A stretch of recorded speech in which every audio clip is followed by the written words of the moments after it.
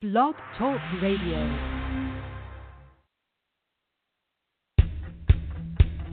I don't need you with a bad leg doing a break.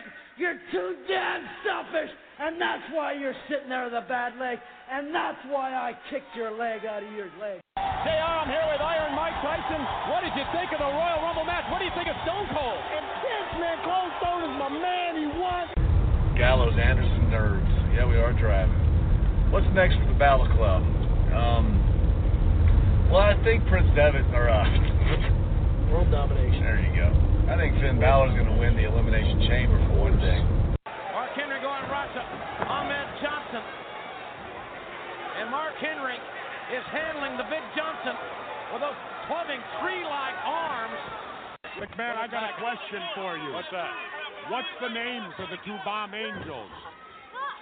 Unfortunately, I can't speak Japanese all that well. I might want a date later tonight, and I might want to approach one of these girls. What do I call them? A Bomb Angel? Oh, let's call the one in the ring Pink and the one out on the apron, let's call her Red, I guess. Oh, that's real clever. Well, what else you going to do? Pink in the ring, the Pink Angel. Who's going to win the Royal Rumble? Yeah, the British Bulldog. I've got a history in Royal Rumbles, and tonight I'm going to remake history by winning this night's Royal Rumble tonight because I'm bizarre.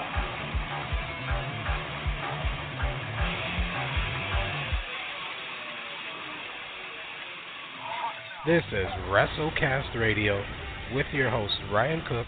3-4 weeks in a row on SmackDown, the Bludgeon Brothers or the Usos would wrestle, and then they would cross paths with the next team would wrestle in the following match. Yeah. And now the Usos are wrestling the New Day. Did they forget? Like, once again, who doesn't read this stuff? Oh, man. I'm so mad. And Alex Mello. You know, we're doing a last man standing match, a garage or garbage can match, or, ambulance in a pole match. Like, can you escape death match? Like, are we even going to even get that showdown where Braun finally goes over? I think that's a bigger passing of the torch. Instead of Brock and Roman, it should be Brock and Strowman. Ladies and gentlemen, welcome to the big old 7-0 WrestleCast Radio, rocking and rolling with you, myself, Alex Mello, coming at you hard. What's up, man? How we doing? Doing fantastic. I think one of our other sounders for the beginning, when we, do a new beginning in a few months, it's got to be, that's Bushi. Bushi's the one with the mask, just because Bushi is on my screen. Fantastic Junior Tag Team Championship match this weekend. I loved it when I checked it out. I'm already getting hot. I got to take my hoodie off here. Sorry about this. Summertime in Minnesota, y'all. Watch out. It's about time. Don't worry, we'll probably get 27 inches of snow tomorrow. And it'll still be 64 degrees. No, it was a pretty average Road 2 show. I didn't have anything clear 3 stars minus the main event. I'm not going to lie. We'll get to that later in the show, third fall. Also, third fall tonight, as I mentioned. Wait, time out. Did that match outrank all of the Impact matches combined? Let's see. I went 4 stars on the junior tag match. And I had a 4-star on the Impact pay-per-view. I had a 3.5, a 3.25, and a 3. Oh, wow. So I actually enjoyed the Impact show more than the Wrestling Dontaku that we'll talk about. We'll slam them both together third fall. Outside the Universe is going to close out tonight. Also, Alex has brought up that we got to give you our picks for Friday's Dontaku show, tomorrow's big Dontaku show. Tomorrow is the Jay White, David Finlay. Friday is Dontaku, the Never title match. That is the Akino Kuni Sengoku Emaki show. And then also Sunday is the Wrestling Hinokuni that has the Suzuki Naito show. So we're gonna talk. And guys, if Ryan is off, due to the job gods out there, who knows? We might be doing a live WrestleCast Radio 4 or 5 in the morning, especially if I'm in town, but especially if I'm not in town and Ryan is off. Yeah, I am off Sunday and Monday permanently. I went into the. You know, I need Sunday, Mondays off because I got radio and I want tacos. They said, okay, cool. I work every Sunday. All right, bet. Thank you. And that's how we handled that. Well, there you have it, guys. If I am awake, then guarantee the Twitterverse at Sportscast Radio, which is WrestleCast Radio. It's the original. So shout us a tweet or give us a tweet at Sportscast Radio. And also be on the lookout. There might be a Road 2 show dissecting Naito and Minoru Suzuki, which we'll get into the third fall. Definitely made me want somebody to be here now. The tech guy who thought he was hot bleep looked at me all confused, claiming my steak, and I looked at him and I just said this. What Naito? Who's trained Kido now, dickhead? Backed away quite easily. No, I'm just kidding. Shout out to my new store that I started next week, so I shouldn't be talking smack before I even get there. But we got some fun. Middle of the show, we'll go outside the ring. We'll be talking some news and rumors. I got about 5 things myself. We'll see what Alex brings to the table that I always forget about. So we'll get that in there as well. As he mentioned, I checked out Impact's Redemption last night, and I enjoyed it. I thought it was actually a pretty good show. Good showing, awesome main event. There's a great 6-man tag hardcore match, too, that had a wild finish that I really enjoyed. We saw the debut of a new knockout that could make a big impact in the division after how well she performed during that WrestleMania weekend on the WWN live shows. So we'll get into that in the third fall. Mm-hmm. We didn't get you our little Superstar Shake-Up show that we were going to do. So we're going to hit break right off the bat, come back. We're going right to WWE. We're going inside the universe to start tonight. We're flipping the script, as the kids say.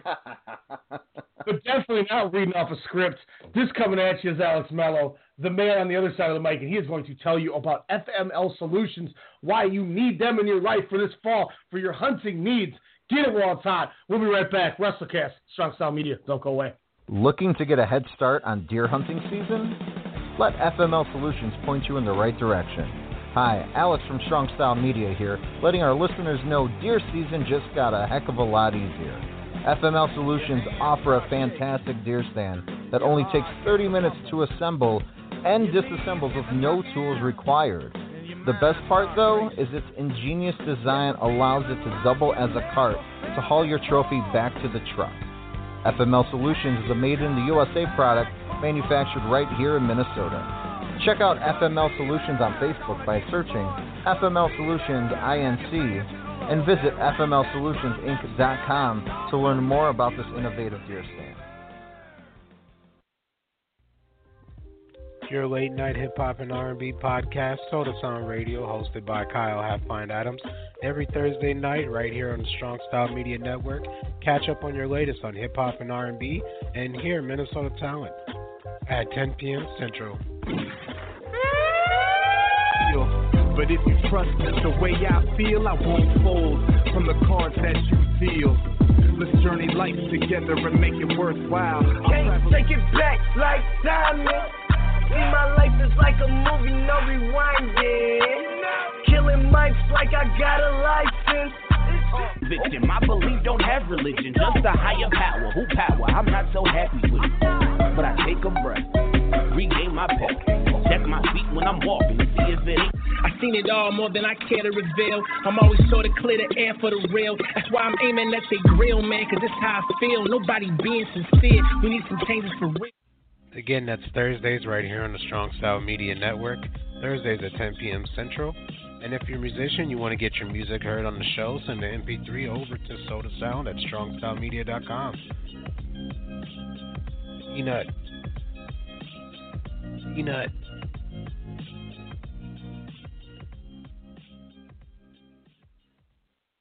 This right here is Alpha Brain. I just drank some of this in a shake. I got to tell you right now, I couldn't be more clear. You're 50, so I use it. I don't do anything without it. I'm addicted to it. I know, but I'm 48, but I feel like I'm 26.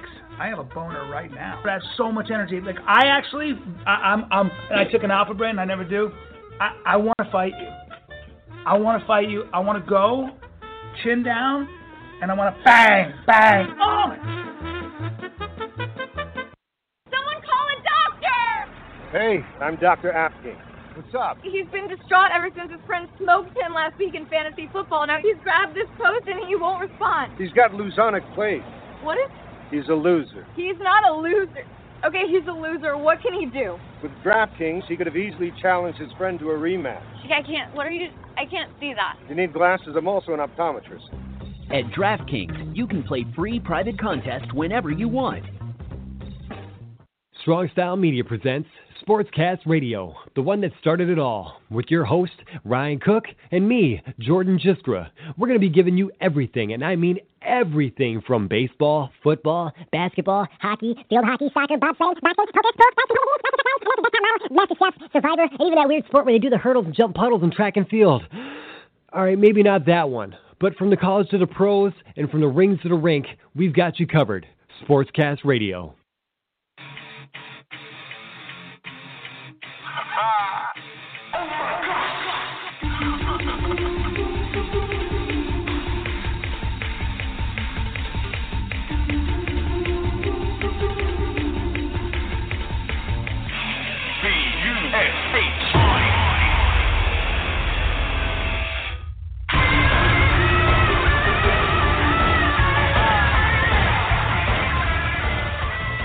Alex, I goofed. I forgot about the change in the format, and I thought commercial 2 was the WWE commercial, and it was the New Japan commercial. Hashtag autopilot, man. I see where we are now.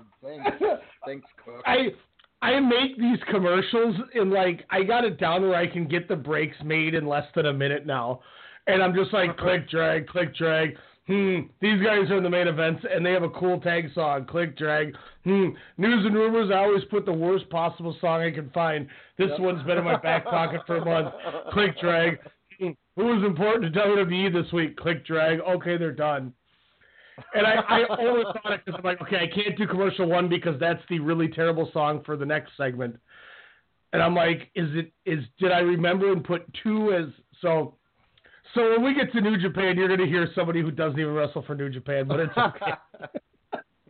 As long as it's not Jimmy Yang Wang or whatever that guy is. So, spoiler alert, it's Jeff Hardy. So. Oh, man. Well. As somebody who made the biggest impact over the week. And I was like, let's put Jeff Hardy's theme on here, and then I could sit in the studio and, dance or whatnot. And let's just say he didn't make an impact during that match with Sting.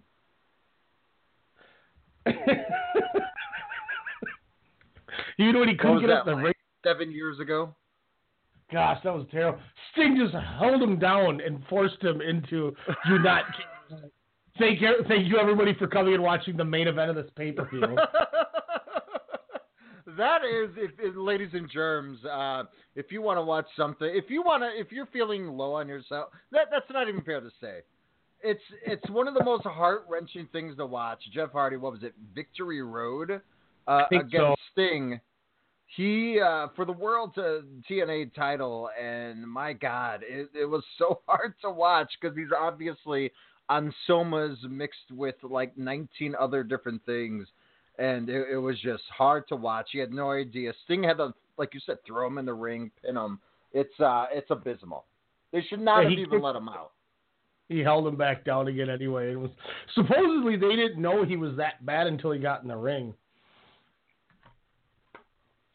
My God, it's like me 8 years ago. Apparently, same timeline. So kudos, Jeff Hardy. I would say both of us learned our lesson, but we all know what happened a month ago. Yeah, Jeff Hardy this time gets in trouble and then gets a huge push. Yeah. That's usually how it works. Right? Take that, Jack Swagger. Yeah. Now the newest member of the MLW roster, Jack Hager. Yes. AKA Jack Swagger. Do you have that B10 or B1? Whatever site that they're on now? Is that did you just sink my battleship? No. MLW Wrestling, which has a pretty damn good impressive roster. They are now on TV every Friday night. beIN Sports. It is on Comcast. I know that for sure. And Dish and DirecTV. Sports station. Yes. So they are now on that. Huh. So I'm trying to find to see if they have a streaming app so I can get some credentials in order to start watching MLW. Which, just to hear Tony Schiavone again, I mean, come on. I've never been a WCW mark, but listening to these What Happened When Monday shows, it makes me, think of the product in a different light, that's for sure. Speaking of credentials, we got the boxing credentials. Friday, we got the MMA credentials. But there could be more, ladies and gentlemen. Yes, Stay yes. tuned. Stay tuned. But also stay tuned. Shout out to my mom, by the way, who I had to break the news. Like, hey, there's sort of a big wrestling thing that I just found about on Mother's Day that I'm traveling to see you. But hey, when you got Los Ingobernables de Japón in action, she was totally understandable. So thank you, Crazy Carol, for that. I got my Gene. Los Ingobernables de Japón shirt. That's like my mom. If you're like, I'm not going to go see that, and she'd stare at you like she did when you were like, who's Daniel Bryan or Bruce Danielson? my mom literally had this in her head. -5 stars. Totally. She met you. She was like, get out of this house. Who is this guy you're associating with, my son?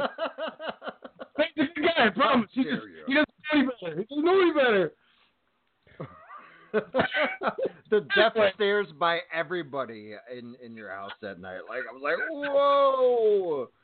I was always like, go Triple H. I was like, look at this tab on my beer can.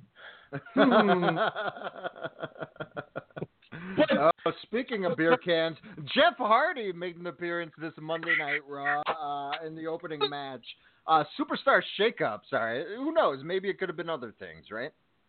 Do you want to go over the list of the changes, kind of talk about who is a good idea, isn't a good idea, what brand kind of won, just break the whole thing down. I have all 37 superstars that changed brands.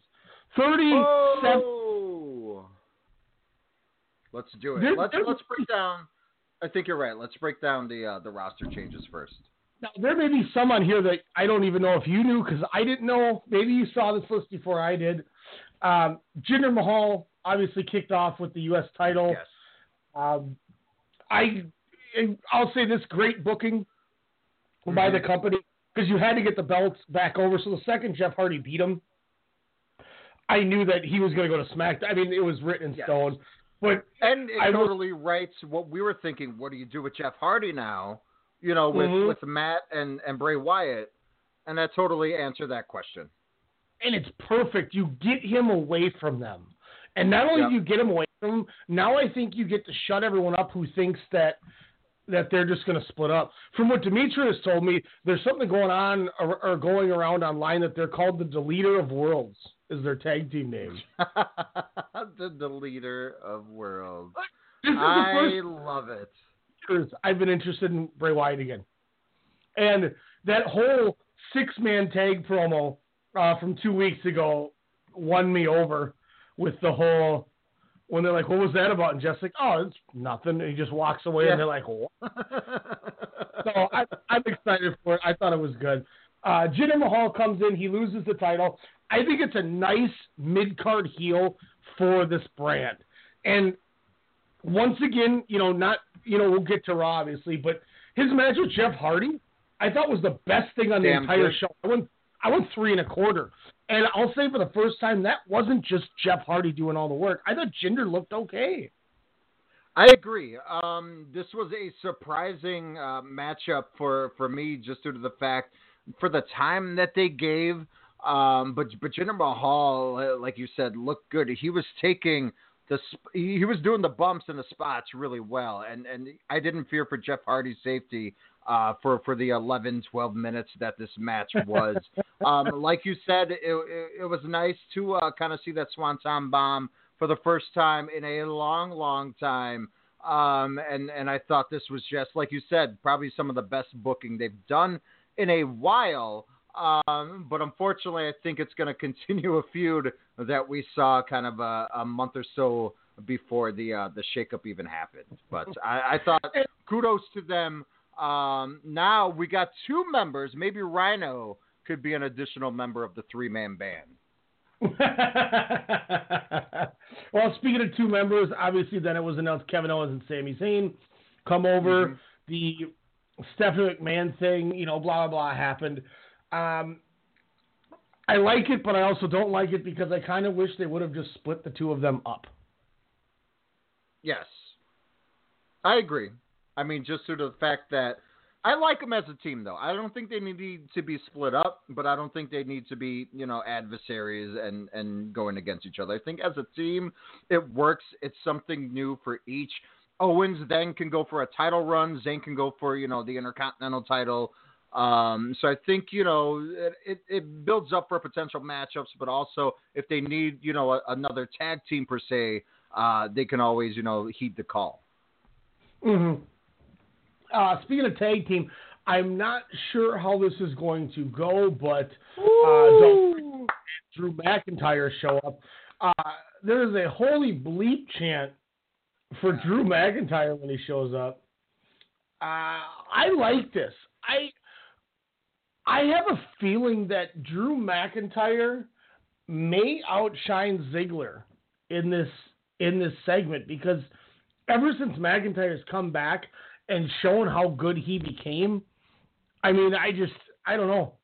I don't know where this goes. And, you look at the crowd when Ziggler kind of showed up, a lot of people were just kind of like, oh, yay. And, I mean, I was excited. Then Titus Worldwide came down and everyone kind of groaned even harder. But then McIntyre shows up. They annihilate him. They hit him with a zigzag Claymore kick combo, which was awesome. Mm-hmm. Kind of interested to see where this goes. What I like about this, well, I've been harsh against Drew McIntyre since forever. I know you liked him, once he got out of the WWE. The 3-man band gimmick, I wasn't a huge fan, which, sorry, Rhino, you've been replaced since I wanted to spoil it a few minutes ago. We have a potential 3MB reunion here, ladies and gentlemen. When is that backstage segment going to hit and how awesome and how hard pop that we're going to do? Maybe they decimate those 2, maybe they decimate Slater and them. But what I liked about Ziggler and McIntyre, I forgot how ginormous Drew McIntyre is. And he kind of even showed it because he was dwarfing Titus as well as Apollo there. Yes. I was like, Drew McIntyre, man, he's God, Titus. Like, you got nothing on him. But what I liked about this, and I'll bring this up again in my SmackDown center, is what I think Drew McIntyre can do. Ziggler is the mouthpiece that McIntyre needs. Now, we'll see this on Tuesday nights as well, so I think this will help elevate McIntyre to that world title picture instead of the Intercontinental title, where Ziggler, I think, could possibly go for that. But this, again, reminds me of an old HBK, Big Daddy Cool Diesel type of scenario where McIntyre is not going to really be the bodyguard, but Ziggler, I could see, can throw him in and say, do my dirty work for me. And then he could be the big brooding force where Ziggler, again, could be the mouthpiece we all know that can help elevate Drew McIntyre. And especially McIntyre coming off that cut a match promo with Almas. McIntyre can definitely cut a promo now. So when it's time to split the 2 of them up, McIntyre, I think, is going to be okay on his own. That match is money, by the way. Yeah, like a year down the line. Wow. That is money. But when you saw McIntyre show up back in that Raw ring, he looked like a big deal. Like, he looked like a legit, like, wow, if I've never seen this guy before, who is that guy type dude? So I'm guessing that's how I was watching that takeover at your house when it was him and Almas. I'm like, who's this guy again? Who's this newbie? How did he get so good? Well, I guess when you're tag champs with Johnny Gargano and Evolve, and you're working guys like Zack Sabre Jr. and such, you're going to get pretty good at True. I'm sure we're going to get McIntyre and Ziggler against Titus Worldwide tonight on Raw, so we'll get to see what happens. I could be wrong, but He just Bronco Bustered El Desperado from the top rope. That was insane. Was that the dive on the floor? Yes. Oh my God. Hiromu's going to die. No regard for anything. It's like, here I go. All right, I hope you catch me. Obviously setting up to be the next Ronda Rousey feud. Natalya shows up. I was excited. I'm assuming this is going to be a teacher versus student feud when Natty finally turns. Two things with this that I kind of laugh about. Alex, for the record, do you remember the woman I said should be doing a house show loop with Ronda Rousey? I believe so. James, right? You're talking about Bertha Faye, right? No, I'm talking about Mickie James. Throw Mickie James. Yeah. Well, the UK tour, she's working Mickie James. So apparently somebody's listening and doing the right thing. So appreciate Vince for listening and putting that over. But this is almost the same thing. Now you can have her in there and work a tag or work a singles match with somebody like Natty, who's a veteran hand. Great idea. I love the way they did it. Ronda Rousey still, I feel like she's going to kill some of these women. Not those two. I mean, I think Natty and Mickie James are the perfect fit for the beginning because they can calm her down. They can slow her down in the ring and let her know what she needs to do. Hell, if they don't do Stephanie and Ronda Rousey at SummerSlam, which a no-brainer, why would you not? Unless, a Sasha Banks or a Bayley type of opens up. I wouldn't be mad with a Natalya Ronda Rousey SummerSlam match. Like you said, student versus teacher. It's well documented. Natalya was one of the trainers that has helped Rousey since making that transition from the octagon there. And Natalya had a hell of a. I mean, she has a good string of SummerSlam women's matches, I would say. So I mean, I wouldn't be too against that for the biggest event of the summer, whatever crazy catchphrases they're throwing at you. Yeah, I agree. I think the Rousey shout out to Heatwave. I was just listening to that RVD Pritchard today. But yeah, I think Natty's a great hand for her to take on at a SummerSlam if they don't go the Stephanie McMahon route. Vince's golden boy Baron Corbin moves over to Monday Night Raw. They didn't even bring him out. It was just a lame video that I fast forward. The main event saw Bobby Roode make his debut from Tuesday nights in the main event. I was a little disappointed that he didn't get a bigger pop. Well, is that just me? No, I wouldn't say disappointment. I would say it's kind of what we're expecting now. I mean, coming from the Tuesday lineup, yeah, I mean, Bobby Roode has a excellent entrance, but every match that we've seen, minus, what was the SmackDown match he had a month ago? Besides that, I mean, nothing has been mind-blowing since he's been on Tuesday nights. I mean, it's a bummer that they kind of moved him and Orton, because I still wanted that as my quote-unquote mind-imploding matchup. Where they do the dual Spidey, like, hey, aren't you me? But I think this could be a good transition. I think especially if you unleash heelish Bobby Roode on the Monday night on Monday nights, I think that would be a big, vast improvement and could kick off his singles trek on Mondays. What might be one of the biggest sleeper moves of the whole thing for me? Chad Gable moves over from SmackDown to Raw. Don't start. You're not happy about this. I'm really bummed. I'm really mad. Chad Gable's gonna excel on Mondays, but two things that kind of irk me about this. Chad Gable, I thought, was doing excellent on Thursdays or on Tuesdays. Yeah. I thought him and Shelton were great as the next world's greatest tag team. I don't know what happens with Shelton, even though we'll get to SmackDown here in a bit. But Chad Gable, I hope they don't pair him again with Jason Jordan. That's my only thing. I hope they don't do anything like that. But I do hope they do a Maury Povich type swerve where they bring in another envelope and they say, wait, Chad Gable, you are the son of Kurt Angle, not Jason Jordan. Oh, man.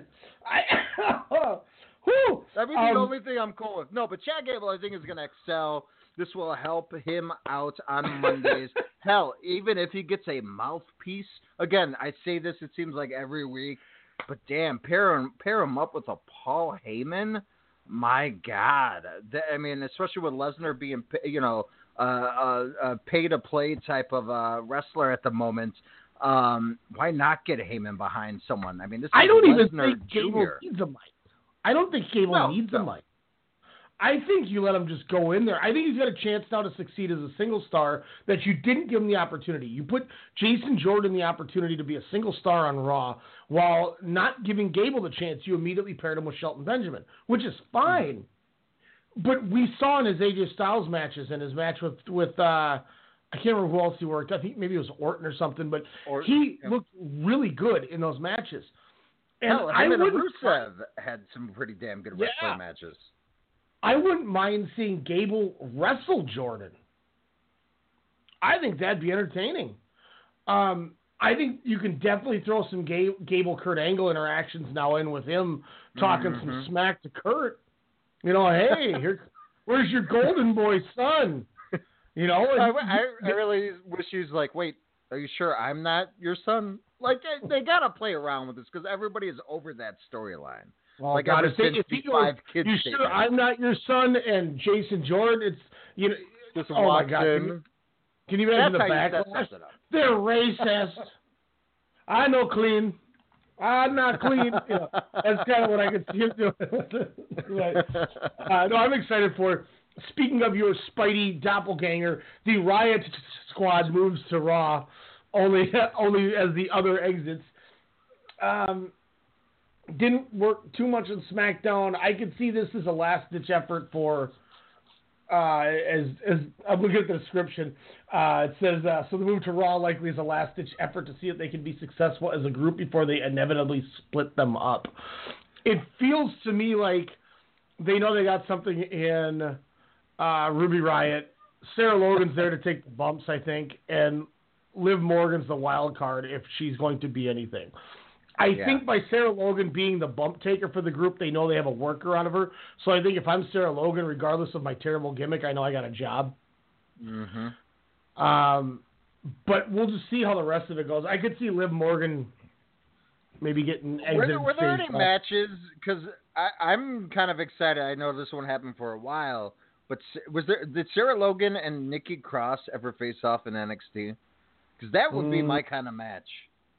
I don't think so, because she did the women's tournament, and then they brought her up right away. She worked some shows as Crazy Mary Dobson, her indie gimmick, but I don't believe it was against Nikki Cross. And if it does, they were probably just squash matches. That would just be I don't know why, my type of match. Because Sarah Logan I like. I think, with a little bit more, sports entertainment grooming, I think a lot of people, especially a change of gimmick too, sorry, Nydia. But I think once that comes around, people will kind of get we'll kind of get on our side. Ruby Riott we know is great. Just it'll be interesting. Like you said, when they when they split them up eventually.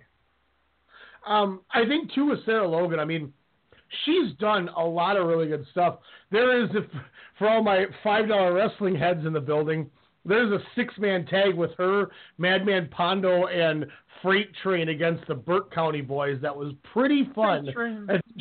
I think she even bladed in the match. I mean, she's been around and had some really entertaining stuff. So we'll see where that goes. Speaking of entertaining stuff, you can skip these next two. Well, we got. Are you looking at the CBS Sports sheet? No.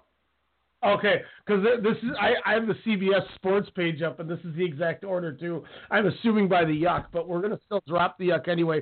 Because if we don't, we're doing our due diligence. Demetrius Burrell's favorite wrestler, Mojo Rawley, ends up on Monday Night Raw, and for some reason they bring over Zack Ryder. Don't split the two of them up. I guess you got to get over. Somebody's got a job, right? Because Will Maskers won't. I was so confused. This is almost like when Sami Zayn faced Kevin Owens for the last time, and then we're brought together. It's essentially them giving whatever, from creative, and that's unfortunate since Zack Ryder has worked so much, what it seems like forever, at least 10 plus years of getting himself over. And then for him to just be like, Mojo Rawley's whatever. I think the Mojo Rawley acquisition was in order to bring Velocity back to TV screens. Damn, Velocity, son. Shout out to AJ Styles, who had Velocity against the Hurricane. Then we get Breezango, who actually wrestles on the show and gets a victory over the Bar, which we're going to do later. Is that just smoke in the wind, basically making everybody think they'll do something with them? Yeah, I think they'll have more eyes to do the Fashion Files, so I think they'll kind of enhance those characters, with the backstage segments there. I think kind of putting the Bar over or getting the win over the Bar. I think it's just something that kind of preluded for Tuesdays there. But I wasn't mad. It is what it is. At least this time it wasn't getting beaten by a 10-year-old fan. I did enjoy obviously I'll say it for Raw. The Ascension. I don't know what value they have, but they've still around. Conor and Victor are now on the Raw roster. Well, it's to go with the Breezango. I mean, I totally get that. I think it's more so for the segments. And they're more segment heavy on Mondays, so you got to kill 3 hours sometime. We might as well laugh. Now you get another team that can, put somebody over, I think, too. Last one, and this one's kind of like a weird dark horse. I don't know what to make of it, but Mike Kanellis. Okay. He had a lot of since. No, he had that personal struggle where he really substance abuse heavy. He was off TV. I think he might have been in like those battle royals because they had to fill names. So that happened, and then Maria has the child, and we all know Maria was the catch. That was the whole reason they brought him in, because when you had Maria running the Kingdom in ROH with Adam Cole and Nellis and terrible Matt Taven, that she was. People are going to call me crazy, but she was one of the top 5 people in that whole company, and I will stand by that, because she was such a good mouthpiece, and she was so intricate in that stable getting over. And because you could let Adam Cole do his story time with Adam Cole, run through that gimmick, but then she got Mike Bennett and Matt Taven so old. I mean, those dudes won the New Japan tag titles, I think, at one point for like a month. They beat Gallows and Anderson at one point. So I mean, they got over, and it's because of Maria Kanellis. She went in there and said, "Look, I'm going to dress a certain way. I'm going to get all eyes on me. I've learned over the years how to cut a promo, and nobody in WWE knew I could cut on the stick." She did it, and she turned into, legit the best manager, I think, in the business. Wow. And when she went to Impact, it was during that really terrible Impact time. And I think that really stunted it, where they tried to use Mike Bennett and Maria, and it just didn't work too well. Do you think one thing that could help him when it comes back is a change of character? Obviously, change of scenery will work, but kind of throwing away that theme song, the whole 80s, early 90s-ish type of character where he just comes in, kicks ass, because he's in great shape. Good for him for taking care of his personal stuff. But he's ripped, like you, where he's just abs on abs on abs. Hard, so man. It's just. But it's just something where I think if you kind of ditch that, I think he might have a chance, especially then when Maria does come back. From maternity, I think that'll definitely help him a lot more to make him that secondary heel that they'll definitely need. I'm going to say that I don't think you should change a damn thing. Because I'll say this just for my own personal sake. I got drawn into the gimmick when they came over because of the entrance, because of the gimmick. Yeah, but you were the only one. Hey, man, Kyle was a big mark for that track, too. Don't get it twisted. When I saw them at a SmackDown in Sioux Falls, they were working a dark match, so he was still off TV. So I was like, oh, okay, it was him and Bobby Roode in a dark match before the show went on. And me and maybe like 7 other people were like up clapping, like, yeah. You're like, we're all like, okay, let's do this. Everyone else just silence. It was so weird. And again, I don't know if it's just to the demographic. I mean, there was a lot of Shayna Baszler, hype, obviously, due to the area where we're at, but nothing. So for me, I was like, damn, that sucks because he is talented. But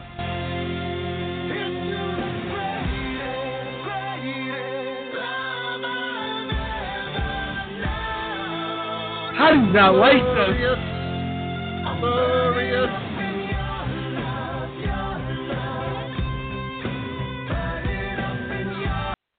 Gold, I love it. Glorious. It's essentially the same thing. Just like, Tana and Okada having similar themes. It's not the same music. Alex, you get that. -5 stars! One of those today. One from Bryan Danielson, one from the New Japan. But Kitamura did not make the same song twice. If anything, Tanahashi's new theme sounds like the Power Rangers. Oh, man, I can't wait to watch a Tana match next. So you didn't hear this again.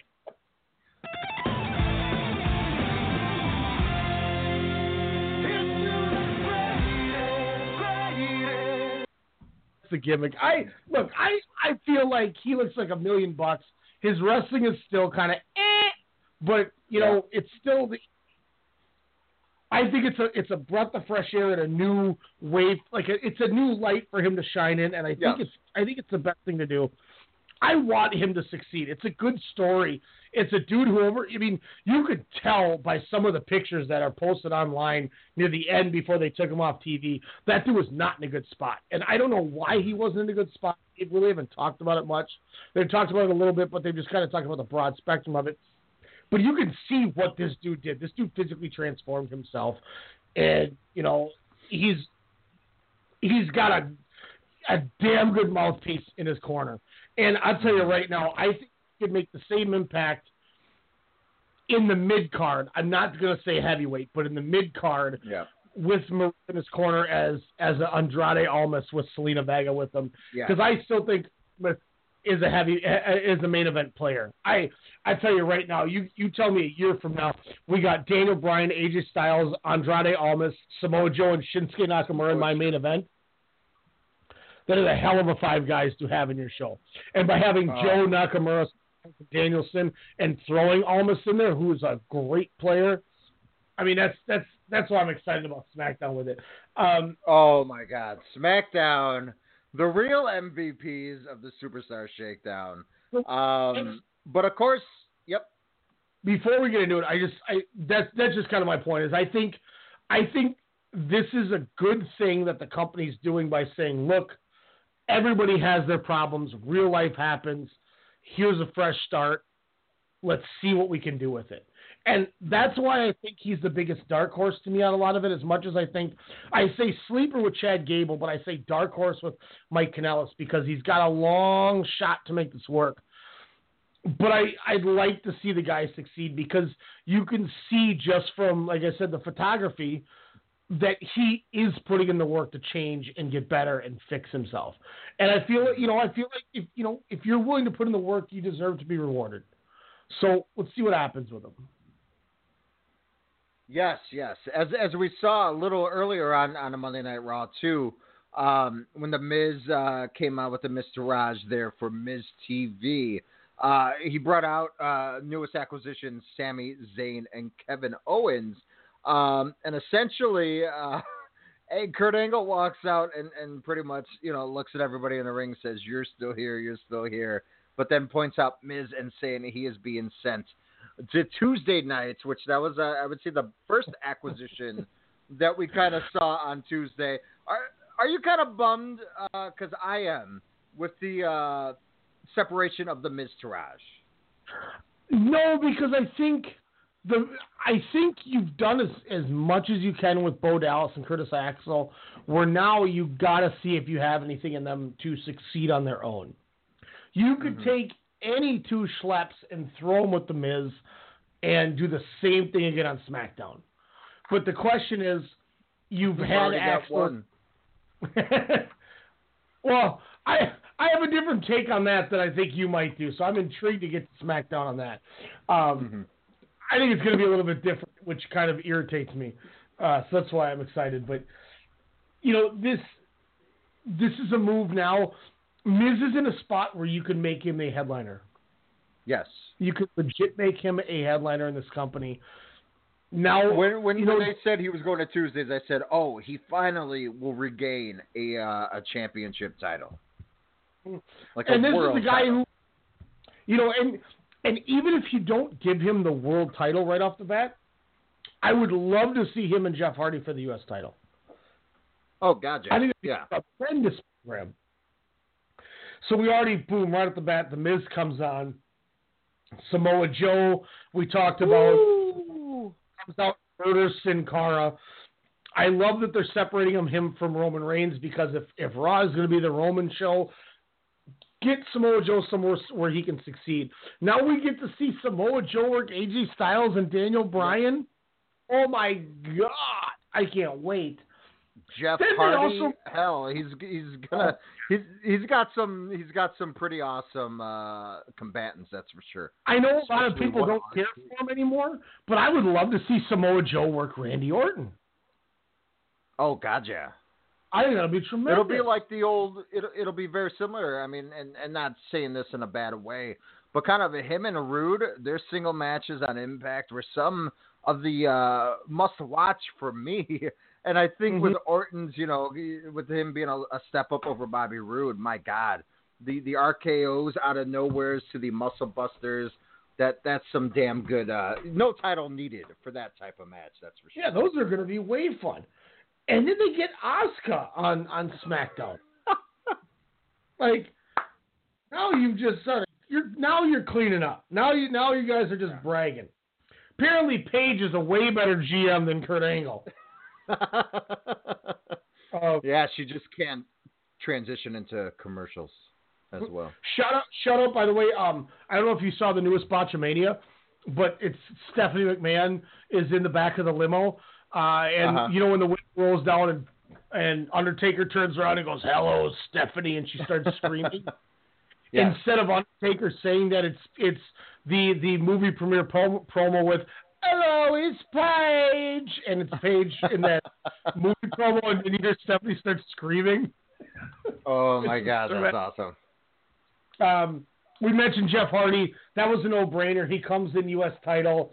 I think it's a great idea. He's instantly the number 3 babyface behind Styles and Daniel Bryan. Great move for him. It gets to put him in a whole different light now. He's your number 1 upper mid-card, not heavyweight title guy, and you get to run with him for a while. Tremendous idea. The Bar. Yeah, I think that's such a great pickup. Mm-hmm. I know we talked about Jeff Hardy earlier. That's the only reason I jumped in here. But what do you think of the Bar leaving? Going to SmackDown. I'm kind of bummed, but again, new change of scenery. Yes, we've seen them in New Day quite a few times, but them and the Usos, my God. What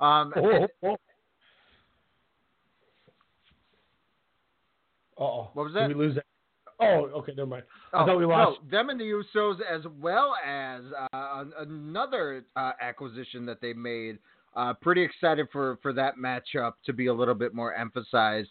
I'm totally fine with them moving to Tuesday as more gold, and again, it breaks up the monotony of New Day Usos every week or every other week for the last 7 years. It seems like.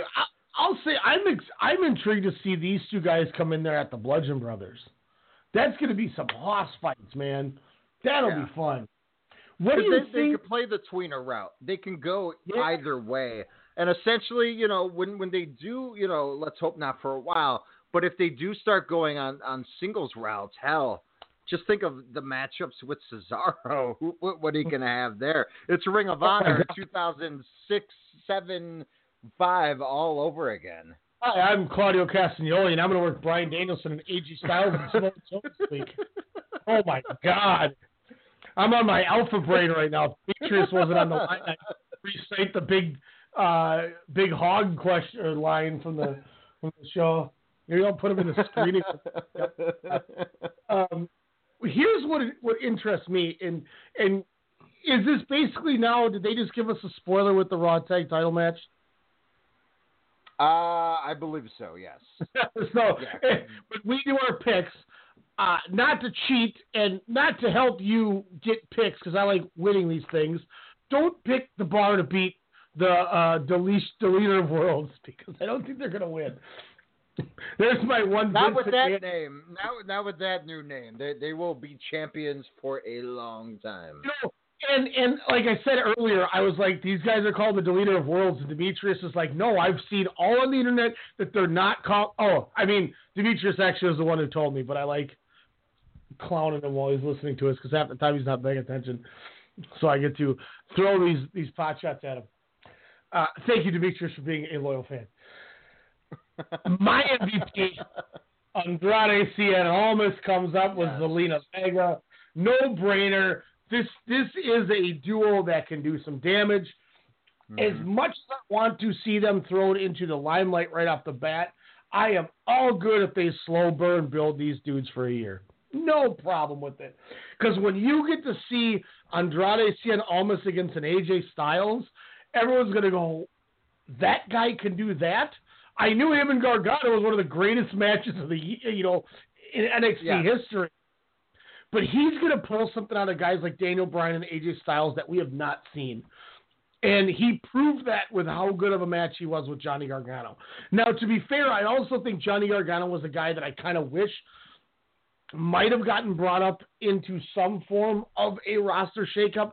But I understand you don't want to get lost in the shuffle with how valuable he is. So I'm okay with him not moving up. But I think Almas and Vega are going to literally steal Tuesday nights from everybody for a long time. Oh, Zelina Vega alone. I'm not gonna lie. When I was doing the dishes while watching SmackDown last week, and all of a sudden I hear Vega's voice, and I'm like, wait, why does that sound familiar? And I turn around, and I was like, wait, that's Zelina Vega. And I was like, damn, they're not at the arena. So at first I was a little miffed, and I was like, wait, they still have like 19 weeks of NXT tapings they got to work through before he even, pops up. But I was like, wait. And I think we were both kind of pushing him to be on Mondays. But we all, in our heart of hearts, we knew Tuesdays was a better fit. Just agreed that they have on there. But just think of, like you say, a slow burn for a year. I agree. Don't rush him right out the bat, but maybe you put him in a program with Jeff Hardy come along SummerSlam. I think, there's a lot of people you can kind of, run him with a short-term feud, but I mean, who do you pair him up with first? Randy Orton? That's not a bad, partner to have right off the bat. Mm-hmm. And there's a lot you can do with him. I like that Jeff Hardy idea. I think that's a good way. And you know what? If you really want to make a statement with Andrade Cien Almas and really have him kind of come out of nowhere as a guy where nobody thought he would succeed, you want to give him a huge rub, but you don't want to overdo it and slow build like we were talking. Mm-hmm. What would be so bad about him winning the briefcase in a couple months? Because put that guy's charisma with her ability to continue. He doesn't, now that they've figured out how to use him, he doesn't need her. But the fact that she is good enough where she makes herself valuable to a guy who doesn't need a manager just exudes how good she is. And then you get to add the third element of a briefcase. Now you slow build him, but you don't have to go all the way because everybody knows at any given point he can make something happen. I think that is who I have win my Money in the Bank for SmackDown this year. I don't know if they're going to do it. I doubt they're going to do 4 ladder matches this year with, since it's a joint brand show. So I don't know how that, I mean. You mean you take him over Alexander Wolf? Come on. I'll be honest with you. If they wanted to do a Raw, SmackDown, men and women each, I wouldn't be too mad if they did 4 ladder matches. It might be overkill, but it'd be fun. I'm not gonna lie about it. Presents ladders. Like that's but now you got 4 briefcases running around, and that's probably doing. My guess is they'll do a joint brand male and a joint brand female one. But I think almost is a guy that could really be on that. Speaking of the females, after the Riot Squad left, Sonya Deville and Mandy Rose from Absolution come over. It makes sense with Paige, who's running the company or the brand. I don't even know if they'll talk about it, but it made sense to flip the doppelgangers around. I don't think there's much more to dive in on it. Plus, I guess the one thing I will say is I'm excited for Sonya Deville because now they get her away from Ronda Rousey, who's essentially the same thing. That's a very good point. So she doesn't get lost because out of the 6 Absolution and Riot Squad, or should I say 5? Sonya Deville, I would say. I'd say her upside is a little bit, I would say, grander, even more than a Ruby Riott. Mm-hmm. Yeah, because she's still learning. I think we know what we're going to get from Ruby Riott. She's been in the business for so long that with Sonya Deville being so young in the business, she's going to get better. So I agree. I think the upside's there. You mentioned Alexander Wolf. We get Sanity, Eric Young, Alexander Wolf, and Killian Dane making their presence known. Sans Nikki Cross. So bummed about that, but supposedly Nikki Cross stayed on NXT because there's nobody for Shayna Baszler to wrestle. So they had to do it. Here you go.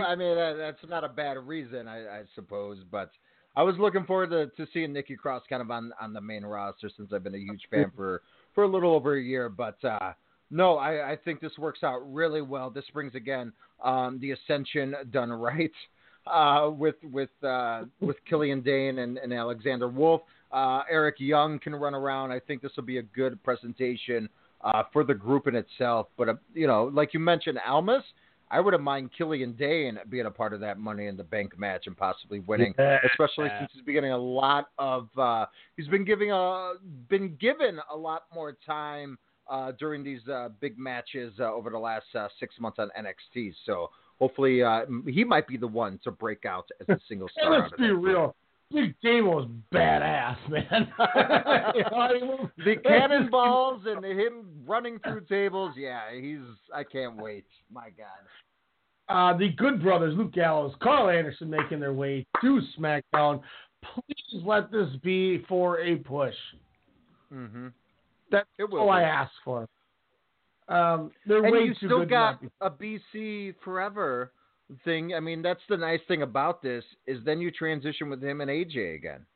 They don't have to be the club. Well, they are the club, but they could still run through that relationship even more. Like, hey, we're not gone. We're just bringing the club facet over to Tuesdays. Oh my God, it's so good to see y'all. That's what AJ do. I can't wait for this. Sin Cara makes his way over. He gets to be the jobber dark match guy of the show as he loses to Samoa Joe in about a minute. Oh, God, on the belt? Jesus. Oh, I take it you're seeing... Come on, Red Shoes. Yeah, that's good. Hiromu's hair in front of his face made me think he was bleeding from that belt shot. Because Desperado murdered him. That was a hell of a match. But yeah, Sin Cara makes his debut. That's about it. R-Truth, don't know what to say. I enjoyed the segment with the New Day and the 10 minutes. No? Hello? Yeah.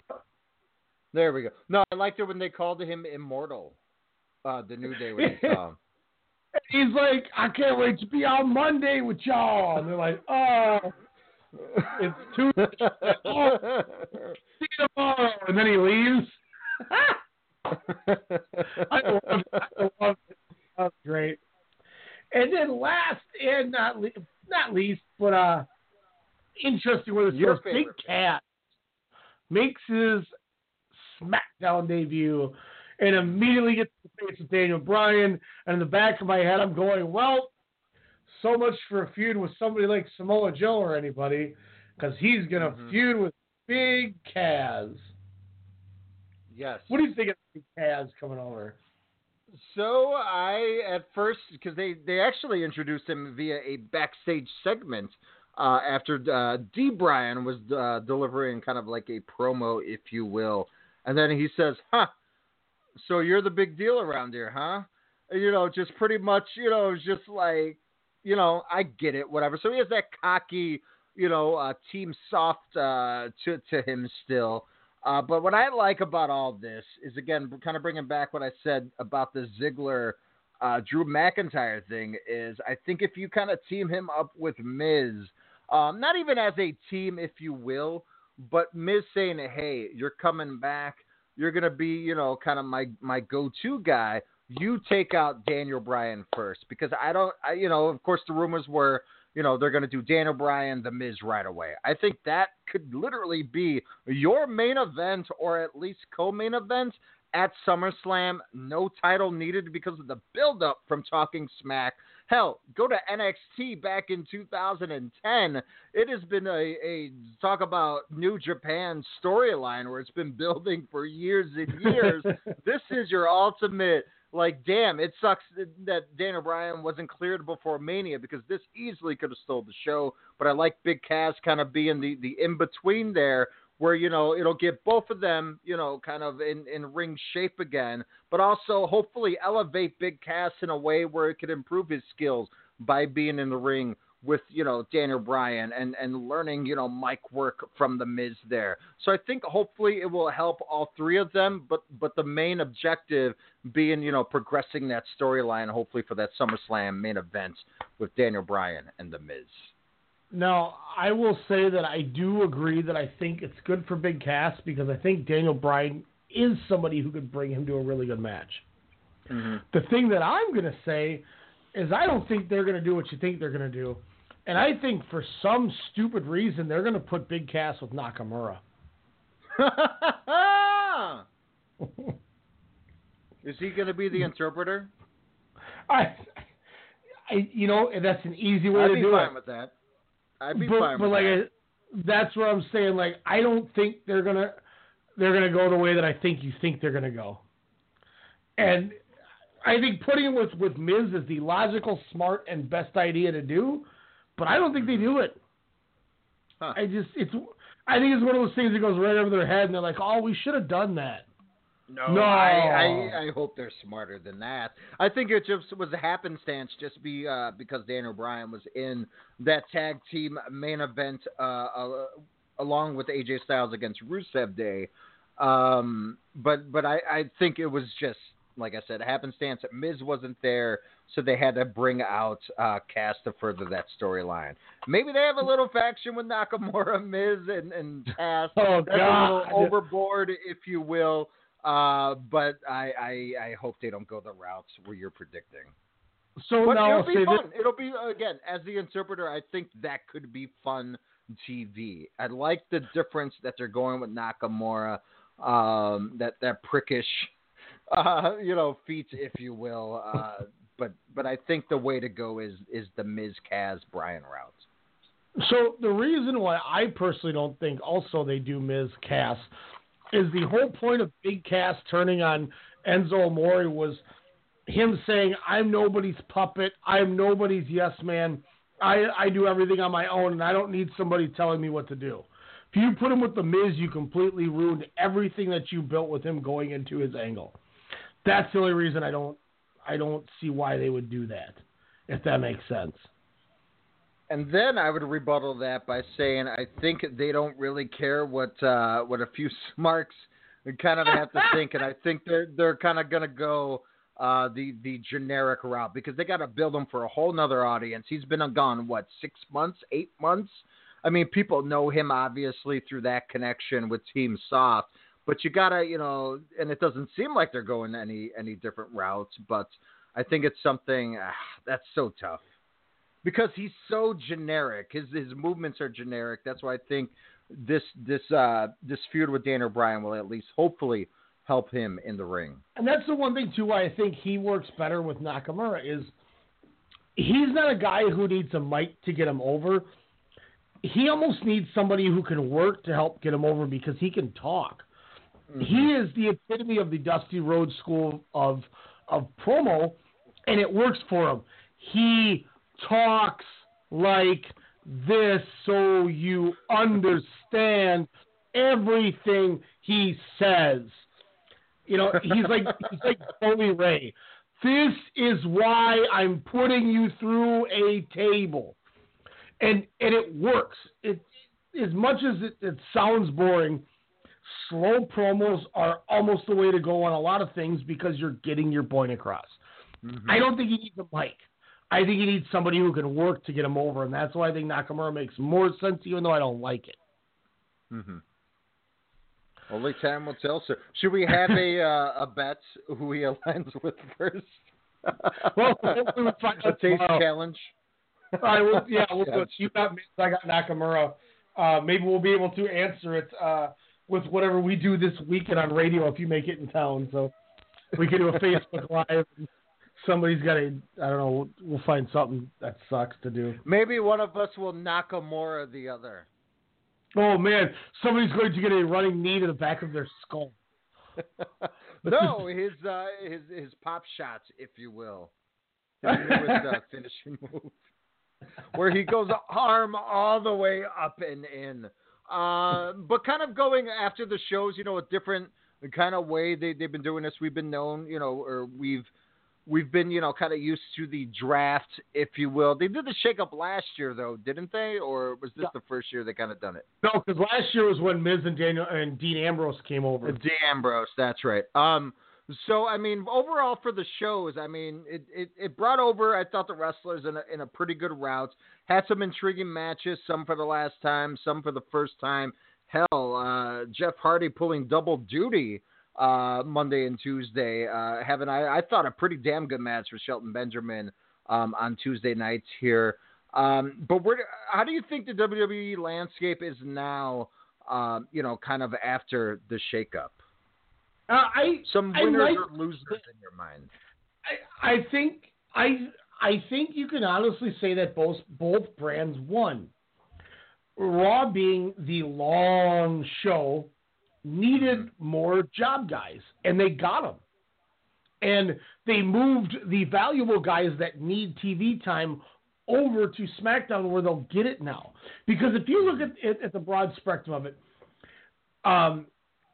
18 guys went to SmackDown, 19 went to Raw. But of the 18 that went to SmackDown, 2 were a tag team, another 2 were a tag team, another 2 were a tag team, one's a 3-man team, one's a wrestler with a manager as well. So essentially 1, 2, 3, 4, 5, 6, 7, 8, 9, 10. You only moved 12 acts over. So technically it was a 19-12 switch with 3 job guys. Or two job guys and, a couple tag teams. So you got yourself, I think, more balanced out because now you get to give people like, Gallows and Anderson and Big Cass and Jeff Hardy more TV time, whereas now you put the Ascension, Breezango, Mojo, Zack Ryder, guys like that over on on Raw where they can job if needed. Mm-hmm. So I like the way that they did it because now, by essentially moving less acts over to SmackDown, you're freeing up more space with the guys that you moved to Raw. Whereas Raw has the time to take more job guys in. That's a lot of jobbers. What do you think of kind of the rumors, where everyone was pegging Alexa Bliss was going to go back to SmackDown, Charlotte back to Raw. Hell, they were even thinking about Braun Strowman heading to SmackDown. Any missed opportunities do you think they kind of missed with the shakeup? I think for any missed opportunity I had, I think didn't become a missed opportunity by the end of it because of the other choices they made. Mm-hmm. You move Strowman over to SmackDown. That's awesome. What do you do with him once he gets there, though? By moving Samoa Joe over to SmackDown and The Miz over to SmackDown, you open up, I think, a spot for Braun Strowman to be in a different limelight. Mm-hmm. So I don't think it's a miss now not moving him. So I think that's one of those kind of things where it's like, you know, you moved all these tag teams over to Raw, but then you sent the club and the bar over to really mix things up. And you didn't have to sacrifice losing both the Usos and the New Day, because now you can do a program with those guys. Do you think Braun now, I mean, obviously behind the Shield members, I mean, can he be that number 2/3 baby on Monday nights now, since you'll have, you know, Les Lesnar, which, I mean, we didn't have him anyways throughout the last 8 months, but, you know, just kind of how that character progression has gone, how, you know, hell, he pulled a kid out from the audience, you know, and won the tag belts. I mean, do you think now this could elevate him a little bit more up to that spot, or where do you think it's just going to be 2017 all over again? I think it's going to be kind of both, but more 2017. Because realistically, what can you do with him? I mean, this is Roman's brand now, so you're not... Give him the belts. Well, that's not going to happen. Unfortunately. Who am I, Hardcore Holly, all of a sudden? Just give him all the champions. I'll beat them all up. Give me the damn title. I'll beat them all. But, you know, and then with Rollins as your IC, you got Rollins and Roman essentially running the brand. Ambrose you got coming Dean back. Ambrose coming back, yeah. I mean, you still got Balor there. I mean, so it's one of those things where Strowman needs to be a heel to be a player, I think, on this brand. Man, how do you transition him out of that, you know, kind of what they built with him over the last, you know, 6-8 months from being that tweener then? I really don't know how you do it. That's the hard part, I think. Where I think put themselves in a corner. Yeah, they shot themselves in the foot with Braun Strowman, and it sucks. But I don't know what they do with them. Oh man. I don't know. Raw, SmackDown. You know, you mentioned Jeff Hardy. I thought he had the best match on both shows, to be honest with you. Mm-hmm. Yeah, him and Chubb I thought looked really good. He was even getting some mic time, talking some trash. You know, had to pour one out hopefully for the Toys R Us closings. But no, I thought he looked pretty good.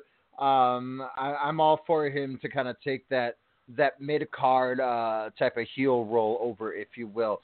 Give that man a strap, for God's sakes. No, but him and Jeff, it was like the yesteryear, and none of them I thought, you know, kind of lost anything there. Shelton Benjamin, for as much as we love Shelton, he's just so cringeworthy when he gets a microphone. Like, yeah, but it wasn't 2005 Shelton Benjamin. We're like, what? At least this time he seemed to exude a little bit of confidence. Yeah, sort of believable in what he was spitting. I thought this SmackDown was awful. I'm not gonna lie. Luke Harper beat Jey Uso. I went 1 star. Samoa Joe beat Sin Cara. I went 1.5 stars. Charlotte beat Billie Kay. I went 2 stars. AJ Daniel Bryan against Aiden English and Rusev was fun until it became a schmoz for the third week in a row on SmackDown. You know, now we're just starting to get nothing but schmozes. It's starting in a WCW Thunder. So yeah, I thought it kind of was frustrating. I gave it an NA. And then Hardy and Benjamin, I gave 3 stars. But otherwise, I think the best thing on that whole show was that True segment with the 10-man and New Day. I mean, it was not a good... And the ratings show. I mean, they took a huge plummet in ratings from the week before, even with the Superstar shakeups. And it shows, because it was a bad show. You know, I don't know what your feelings are on the rest of SmackDown, but, you know, Monday Night Raw actually had 8 matches, which never happens.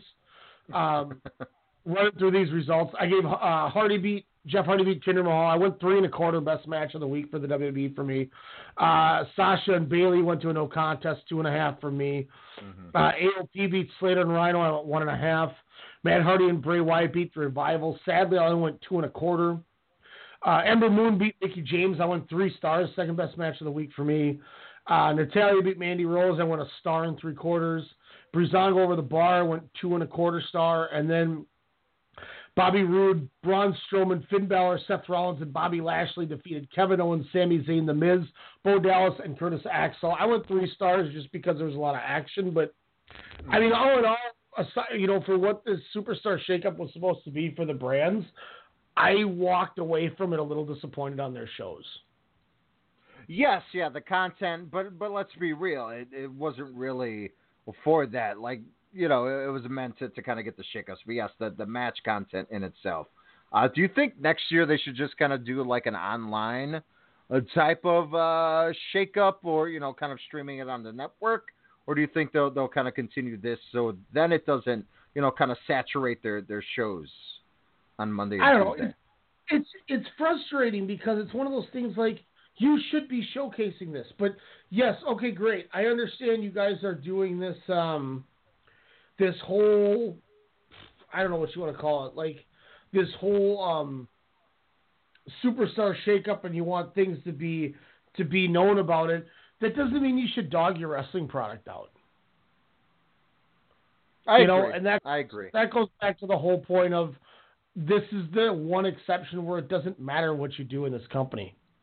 It goes back to that Joe Lanza rant we played about Rusev. It doesn't matter. It doesn't matter in this company. And Rusev is teasing some changes, so we'll kind of see if after he gets buried, hopefully gently on Friday, pun intended? No, after that happens, who knows what happens to Rusev Day. That Rusev tweet in the group chat that he sent to Chris Jericho, where it said TBT. That was the greatest thing ever. Oh my God, I couldn't believe he did that. This guy is so money. He's so money. Yeah, when you sent that to me, and I think I saw it on a few different sources too that day, I chuckle each time because I'm like, how great is Rusev? Pay that man his money.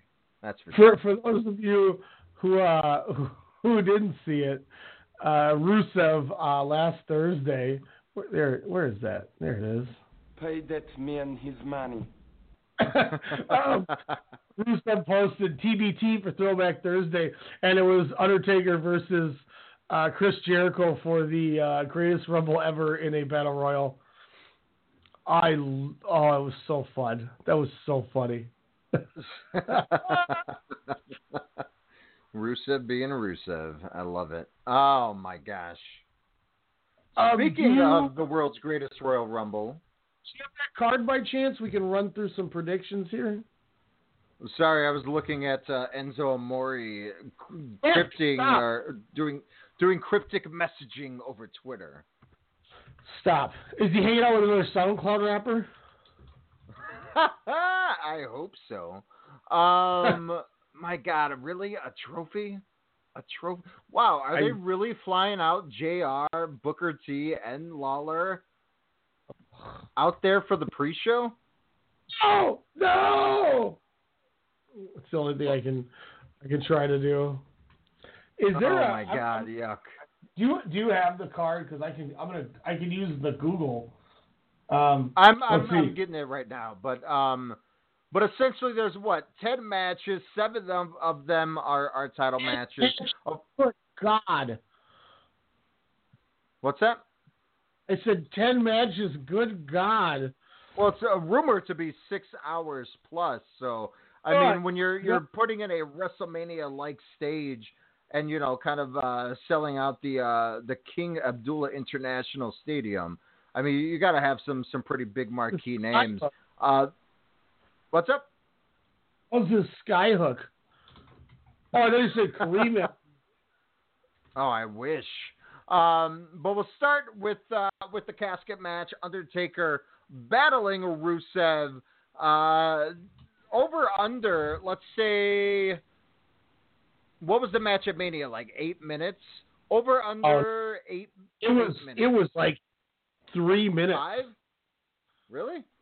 I think so. I thought it was really a really short match. I don't know. I was just too bummed about, kind of the jobbing of that whole storyline, if you will.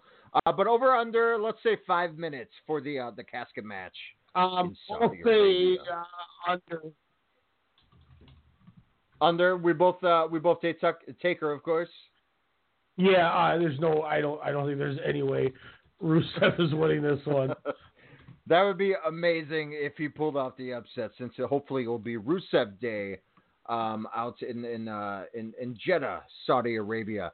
Also, a pretty good marquee matchup, especially if this was 2008 or WrestleMania 22. John Cena battling Triple H in I'm intrigued by this match, but it'll probably just be a walkthrough, if you will. But Cena trips. Who do you got? I'm gonna go John Cena. I also will probably go with the man who shares my day of birth, Triple H. Ooh, I beat everyone.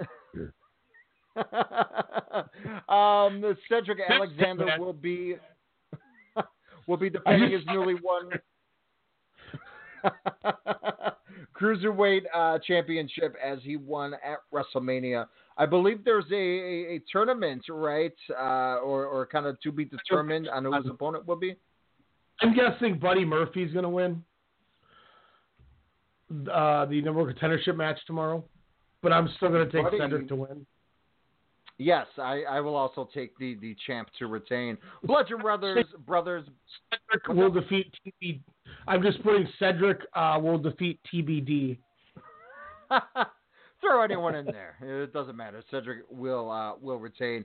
Bludgeon Brothers facing the Usos for the tag team SmackDown championships there. I'm pretty sure the Bludgeon Brothers will retain. What about you, good sir? Yeah, I don't think it makes sense to take the straps off him just yet. I'm going to go Bludgeon Brothers as well. Bray Wyatt and Matt Hardy will battle Cesaro and Sheamus to battle for the vacant WWE Raw Tag Team Championships. Unfortunately, vacant can't pull a partner from the audience, especially a 10-year-old from Jeddah, Saudi Arabia. So unfortunately, vacant will not retain the tag straps.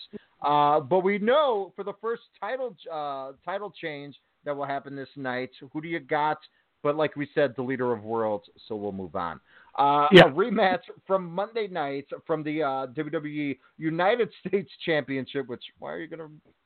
Anyways, United States Championship, Jeff Hardy battling Jinder Mahal, getting his Toronto on in Saudi Arabia. Who do you got to retain the U.S. Championship, Jeff Hardy? It don't hinder Jinder, man. But I'm still going Jeff Hardy. Ladder match, a match that is announced. Yes. Oh yeah, Jeff Hardy. That's right. Sure. I had you written down for it before you even asked. Ladder match for the Intercontinental Championship, a match that was actually kind of leaked, if you will, a few weeks before WrestleMania 34. But you got newly crowned Intercontinental Champion Seth Rollins, Finn Balor in the Balor Club, Samoa Joe, and The Miz, two SmackDown wrestlers now. Who do you got in this Intercontinental title match? Well, Miz and Joe not completely cancel themselves out, so I guess I will go Rollins to retain. That is correct. God, I can't wait to watch this house show. AJ Styles will battle Shinsuke Nakamura for the SmackDown WWE Championship. Over under 4, Shinsuke, I can't say that word, but it rhymes with Nakamura, since he likes the low blow. Oh, man, this dude has over under 2 low blows in that match by Shinsuke. I'm going to say that's like the number right on the head. And this is post and pre-match too, so it doesn't even have to be for the match. I feel like you hit the number right on the head with 2. I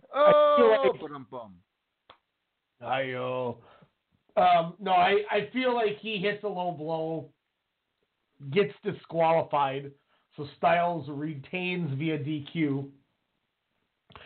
And then after he retains via DQ, Nakamura decides to give him another good old shot to the groin before leaving. Oh, Shinsuke. Groinsuke. I mean, AJ obviously will retain. But for our second title change of the night, in a steel cage for the WWE Universal Championship, we have contender/pretender Roman Reigns battling the champ, the Beast incarnate, Brock Lesnar, heading all the way to Saudi Arabia. My God, the treatment for him has got to be grand in order to get him to fly all the way out there. Who do you got in the cage match? Look, I mean, let's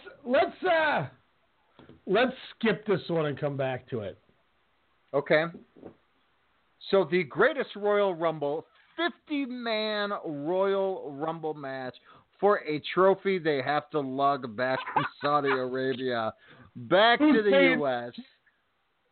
I hope they have the trophy via satellite in the States. That I would be okay with that. Whoever wins it goes to start celebrating, and they just like show it on the Titantron. You'll get it when you get back to America. I'm sure everybody involved would be okay with that, because you got to have like 3 seats just for that big trophy. Gosh, it'll be like Andre trying to sit on an airplane. Man, that's like a $400 freaking baggage claim fee. That's for sure. I'm torn on this. I think there's 3 people that could win this. Daniel Bryan. Well, unfortunately, that won't happen. But Daniel Bryan, Braun Strowman, and Bobby Lashley. I think. I said this last week, so I'm just going to do it again. I'm going to go Bobby Lashley for the win. I am probably going to go either Braun Strowman, Chris Jericho, just because he's gnarly. The Lashley thing, I didn't think about that. I'm going to go Braun Strowman with this. All right. Bruan, that's not correct. There we go. I wrote Bruan Strowman. Bruan Strowman. All right, and then what do we got left? The Universal Championship cage match? Yes.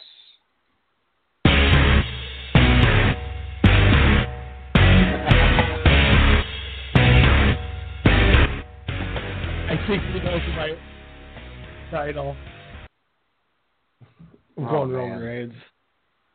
Prove us wrong, WWE Creative. Prove us wrong. Who are you going with? Roman, for sure.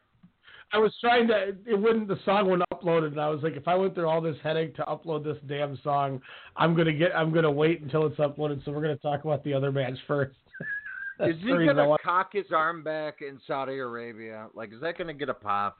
Because that's gonna make. Oh yeah, they're gonna eat him up. Oh my gosh.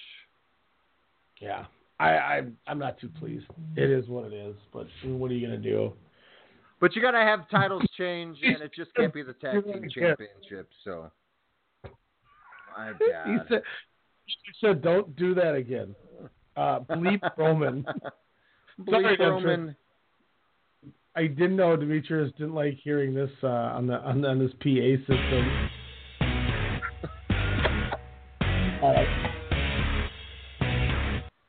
Well, I think that's the best way to go into break.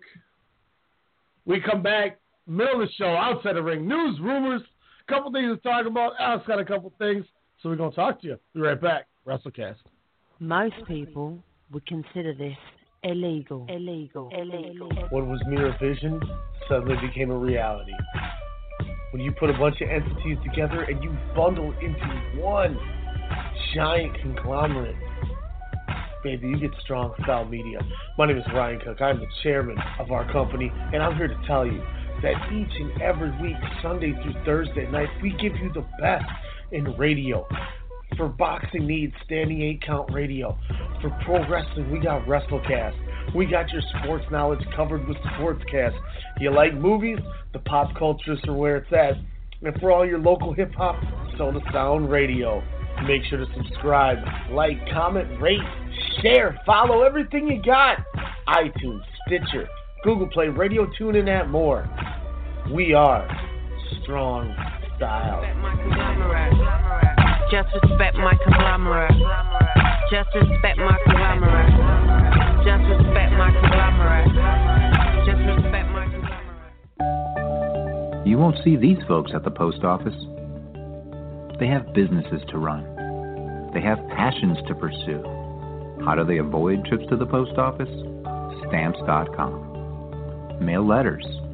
Ship packages. All the services of the post office right on your computer. Get a 4-week trial, including postage and a digital scale. Go to Stamps.com today. Hey, Alex Mello here, host of The Pop Culturist on the Strong Sound Media Network, inviting you to join myself alongside Half Pint's Kyle Adams as we discuss all the latest news and reviews in movies, music, and television. Check us out every Wednesday night at 8 p.m. Central Standard Time here on blogtalkradio.com. Also, you can check out the Pop Culturist archives on Blog Talk Radio, search bar Strong Style Media, as well as on iTunes, Stitcher, TuneIn, and Google Play to hear all the eclectic offerings here at Strong Style Media. We are conglomerates. What are we looking at here? Lists all over this safety thing. Third-party background check for drivers. 24/7 trust and safety team? Critical response line. All right, List, who can play at this game? What if we had a safe word? What about boba? No. What if you actually wanted boba? It's got to be more exotic. What's your wife's name? Oh, Barbara? Safe word's Barbara. I like that. Okay. Yo, you dealing with the X Factor. I got everything I ever wanted, and I'll never give that back. Oh, I know you hate that factor, but you ain't gotta look at me like that. I said you ain't gotta look at me like that. I know you're watching what you Revolution. Sing it, Alex. Yuck.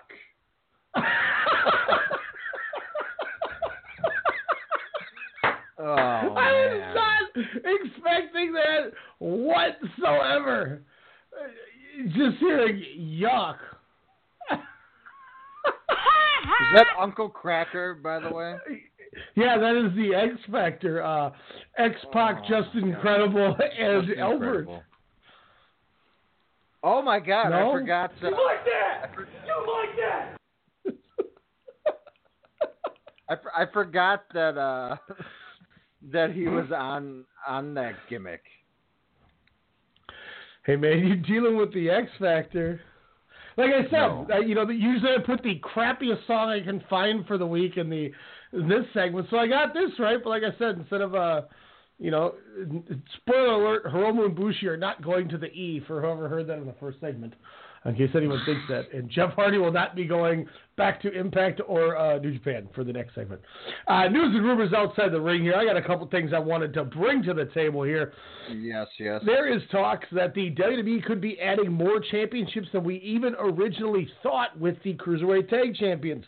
WWE posted a segment saying 5 things that Paige could do to shake the landscape of it all, and one was a women's tag title. Alex, what do you think about this idea? I think it's a great thing. I think it will enhance talent that you probably didn't even think. This is something that's good for Sonya Deville and Mandy Rose to win the tag straps. It's something good for the Riot Squad over on Mondays to, kind of have a secondary title. I think this is just the evolution on how strong the women's and cruiserweights, kind of have become over the last 2+ years. And I'm fine for it. It'll essentially hopefully separate where the women will get their own show since the cruiserweights have their own show. And then, it's just something that they're going to have, kind of lead up matches Mondays and Tuesdays. Now, with you saying that, does that mean that Raw and SmackDown both will get tag titles since you mentioned the Riot Squad getting a shot? Why not? You got to make, you got to make one like the other. I mean, unless you do a secondary title on one brand and then a tag, title on the other. But to me, that would make no sense. I think instead of having like a European title for the women, a secondary strap, tag just makes more sense. Because, I mean, you have, 8+ women on the roster. You have 6, well, no, you got to have more than that. But, But no, I think that would be just fine. I think that's perfect. The other thing that came up was they said that Paige should develop a title that is defended every week on television. Isn't that what the U.S. Championship's for? Just have the Open Challenge back. That's what the Intercontinental belt's for. I mean, those are your worker titles. Those are supposed to meant to be week-to-week basis. I mean, I think it's a little overdrawn, but when Cena would do that Open Challenge and, everyone after him was mimicking that, I thought that was something that was enticing for TV, could bring up new talent even for a night or so, but at least it's planting that wrestler into the brains of your mainstream watcher. So I think it's a good thing if you do have that. I agree. It's a little interesting to see what they may do with something like this, but I thought I'd ask your opinion on that. You don't need a TV title per se, a la ECW and WCW. Plus, Vince, doesn't like that type of title anyways. But again, I don't think every week per se, but at least 2 times a month plus your pay-per-view. I think it's something that could be good. Randy Orton's tattoo artist is suing the WWE. Is this something that is just pointless that people are talking about? Or do you think she should get a cut since they put him in the video games? That's tough. I mean, that is her property. I think the E should give her a cut due to that fact. But also, I mean, there's a yearly video game. Why no one's going on there looking at, Randy Orton, his tattoos, on the video game. Is she getting any royalties from the week-to-week basis that he's on there? No, I doubt it. Probably not. Apparently in 2009, she tried to sue for the same thing, and they offered her $450. Take the $450. That's up to Randy Orton to promote, your artistry, on the Twitter. That's all on him. Yeah, I think that's a little much that you're trying to go out. That's kind of one of those like you're just Demetrius wants in on this one. Demetrius, what up, sir? What's going on, guys? Awesome show, by the way. Thank you. No, I was just gonna say that it's like you're talking about the Randy Orton tattoo thing. Isn't that kind of like the same thing as saying, okay, so the person that makes all the wrestling gear should sue too? Ooh. It's like, okay, so I made this guy's gear, then I'm just going to sue to try to get money. That's stupid. Yeah. I think you might be onto something, Alex. It's like, okay, so you're taking the person's likeliness that incorporates the tattoos, the scars, everything. But if you want to put the tattoos separate, then I guess you can throw wrestling gear in there because then somebody's just going to say, oh, well, I made that and I didn't want that in the video game. Stupid. But I'm sure they have a company that these wrestlers go to, that the WWE, sublets out for them, say, okay, you want new gear, you have to go to them. Well, no, I'm sure they have people in the house or something like that. No, to be fair, they do have in. But if you go on, where did I get my stuff from, Demetrius? eLucha? Yeah, eLucha, yep. If you go on eLucha, there's a lot of wrestlers that they have their gear on there that says we made. CM Punk got all of his gear through eLucha, Alex.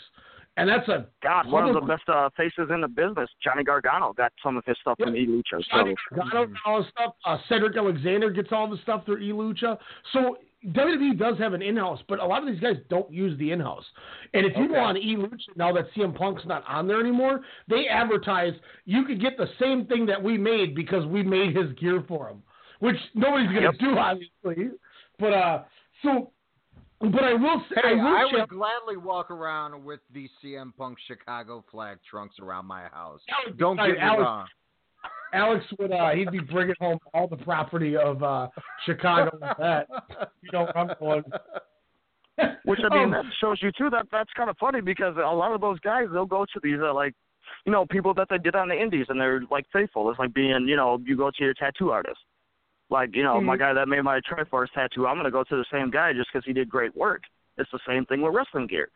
Mm-hmm. But now you're telling me this. that this lady is trying to get, like, she's trying to sue for the tattoo likeliness, but then that means that all the guys that made, like, gear and everything like that should technically sue too. It doesn't really matter, even if you're employed by the E. It's like, okay, well, I don't want my work being put on another platform, so I'm just going to sue the company anyway. So let me ask you this. When they put CM Punk in the video games before he left, and they changed all of his tattoos, even the ones that weren't like Pepsi and sponsored ones, why should it be any different for somebody else then? Why shouldn't they have changed Randy Orton's tattoo?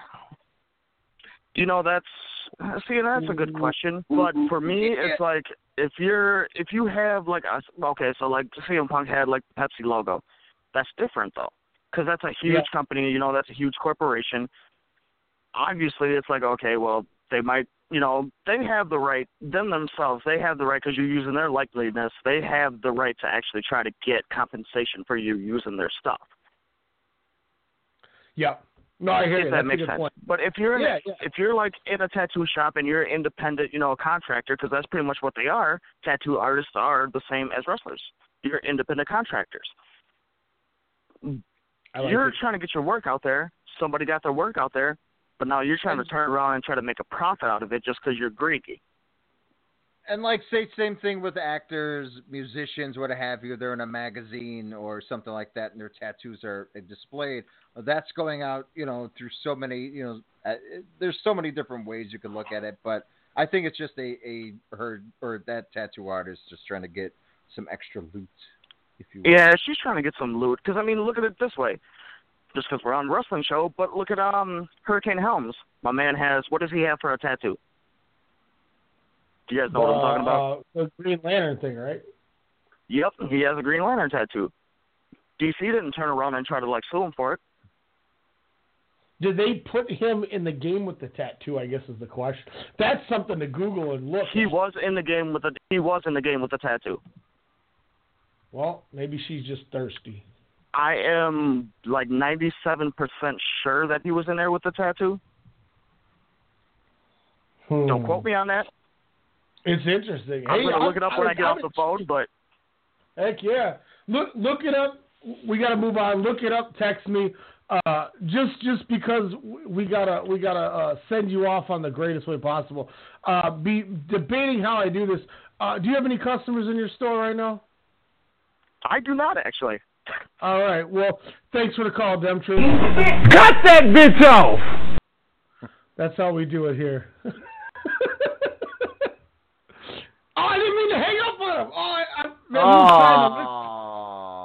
I gotta text him. My bad on hanging up. I meant to mute you to keep listening. I was so excited to play that cut that bitch off thing. Sorry, Dempton. Is CM Punk all in, Alex? Did you see this tweet where Nick Jackson was asked about is CM Punk all in? He said, God, it'd be great to have him on our show. But I'm going to tell you this. We're going to sell, with the card that we put together, we're going to sell 10,000 seats regardless. Agreed. One, what do you think about Punk being on the show? And two, obviously, which I think you were going to get to, what do you think that they have in their back pocket that they really think is going to sell these tickets? Because I have an idea kicking around. That's so tough just due to the fact that I don't think you need to. I think he's just going to be a spectator, if you will. Maybe he'll be, because this is what, 2 months after UFC, right? Because his UFC fight is in June. So, depending on how that goes. He's back in the queue now, so I'll just apologize. So maybe it's something where, barring how that goes, if he thinks the Octagon, might be a thing in the past, I think that's something that will, create mass hysteria. There's going to be CM Punk chants regardless. I don't think it needs to be advertised, but I don't think he's going to make a big match, or he's going to be entered into a match. It might be something where it's post, after whatever the main event is. Mm-hmm. I don't know. I don't want to give my hopes up. That's why I'm trying to keep my cool. Where in my mind, I'm like, I have him face everybody. Him and Kenny Omega, my God. That would just be insane. Hell, even him and Mr. Spring Break himself, newly all in, Bad Boy Joey Janela would be an interesting. Wait, Joey Janela's all in now? He is all in there. So I didn't know that. So I think that would be pretty damn cool. 2 more announcements as well coming up this Wednesday, but I don't think that's one you announce until maybe that last week, or maybe if they have a month and they still got a few thousand seats to fill, maybe that's when you throw his name out there. Now, Alex, I have a feeling of something that they have up their sleeve that's going to sell this building out themselves. I'm going to send you a text. And when you get it, I will know your reaction when you see it. This is what I think is going to headline the All-In show. Okay. Just waiting for Data to approve this message to Alex. But I think this is how you're selling 10,000 tickets, sir. I cannot wait for you to see what is coming in for you. Demetrius, no problem. Glad we took a call. I didn't mean to hang up on you. I meant if to just... If you do part 4, yeah, that will...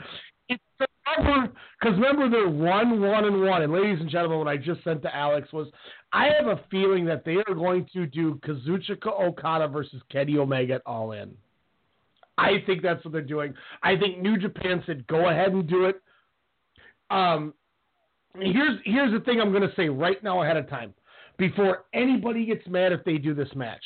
If Okada beats Omega at the All In show, nobody should be mad about it. Because I could see New Japan saying, I don't care if you guys do it, but we just need our champ to go over so he looks strong. And I guarantee you, nobody in the Elite is going to have any problem with it. As they should, right, Alex?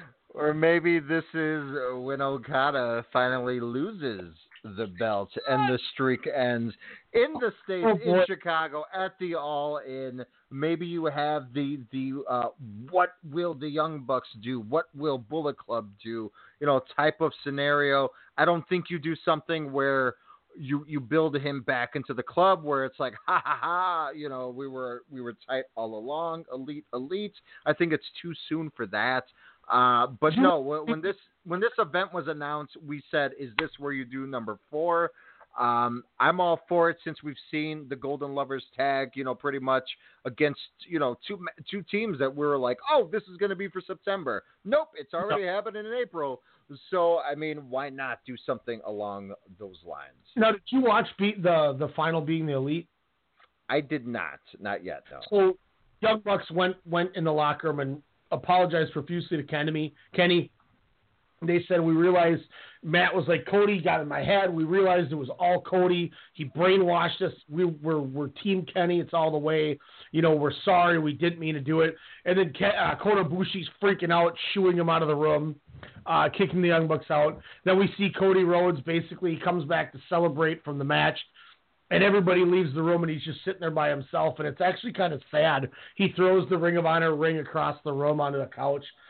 And they kind of end it there, and they say, we probably won't do any more Being the Elite show, so we don't know what's going to happen from here. But they already solidified that they thought number 100 and the way they did it was a perfect way to do it. But they said, basically, look, we're Team Kenny. We didn't mean to kick you, blah, blah, blah. So they're kind of planting the seeds for it. But I'm telling you, if we got Okada Omega 4 at All In, you might have to carry me out of the building, Alex. I might have to keep you up or get you an unlimited booze pass because, my God, Ryan Cook is going to be lit. Hey, could you imagine if we stayed ringside for this show?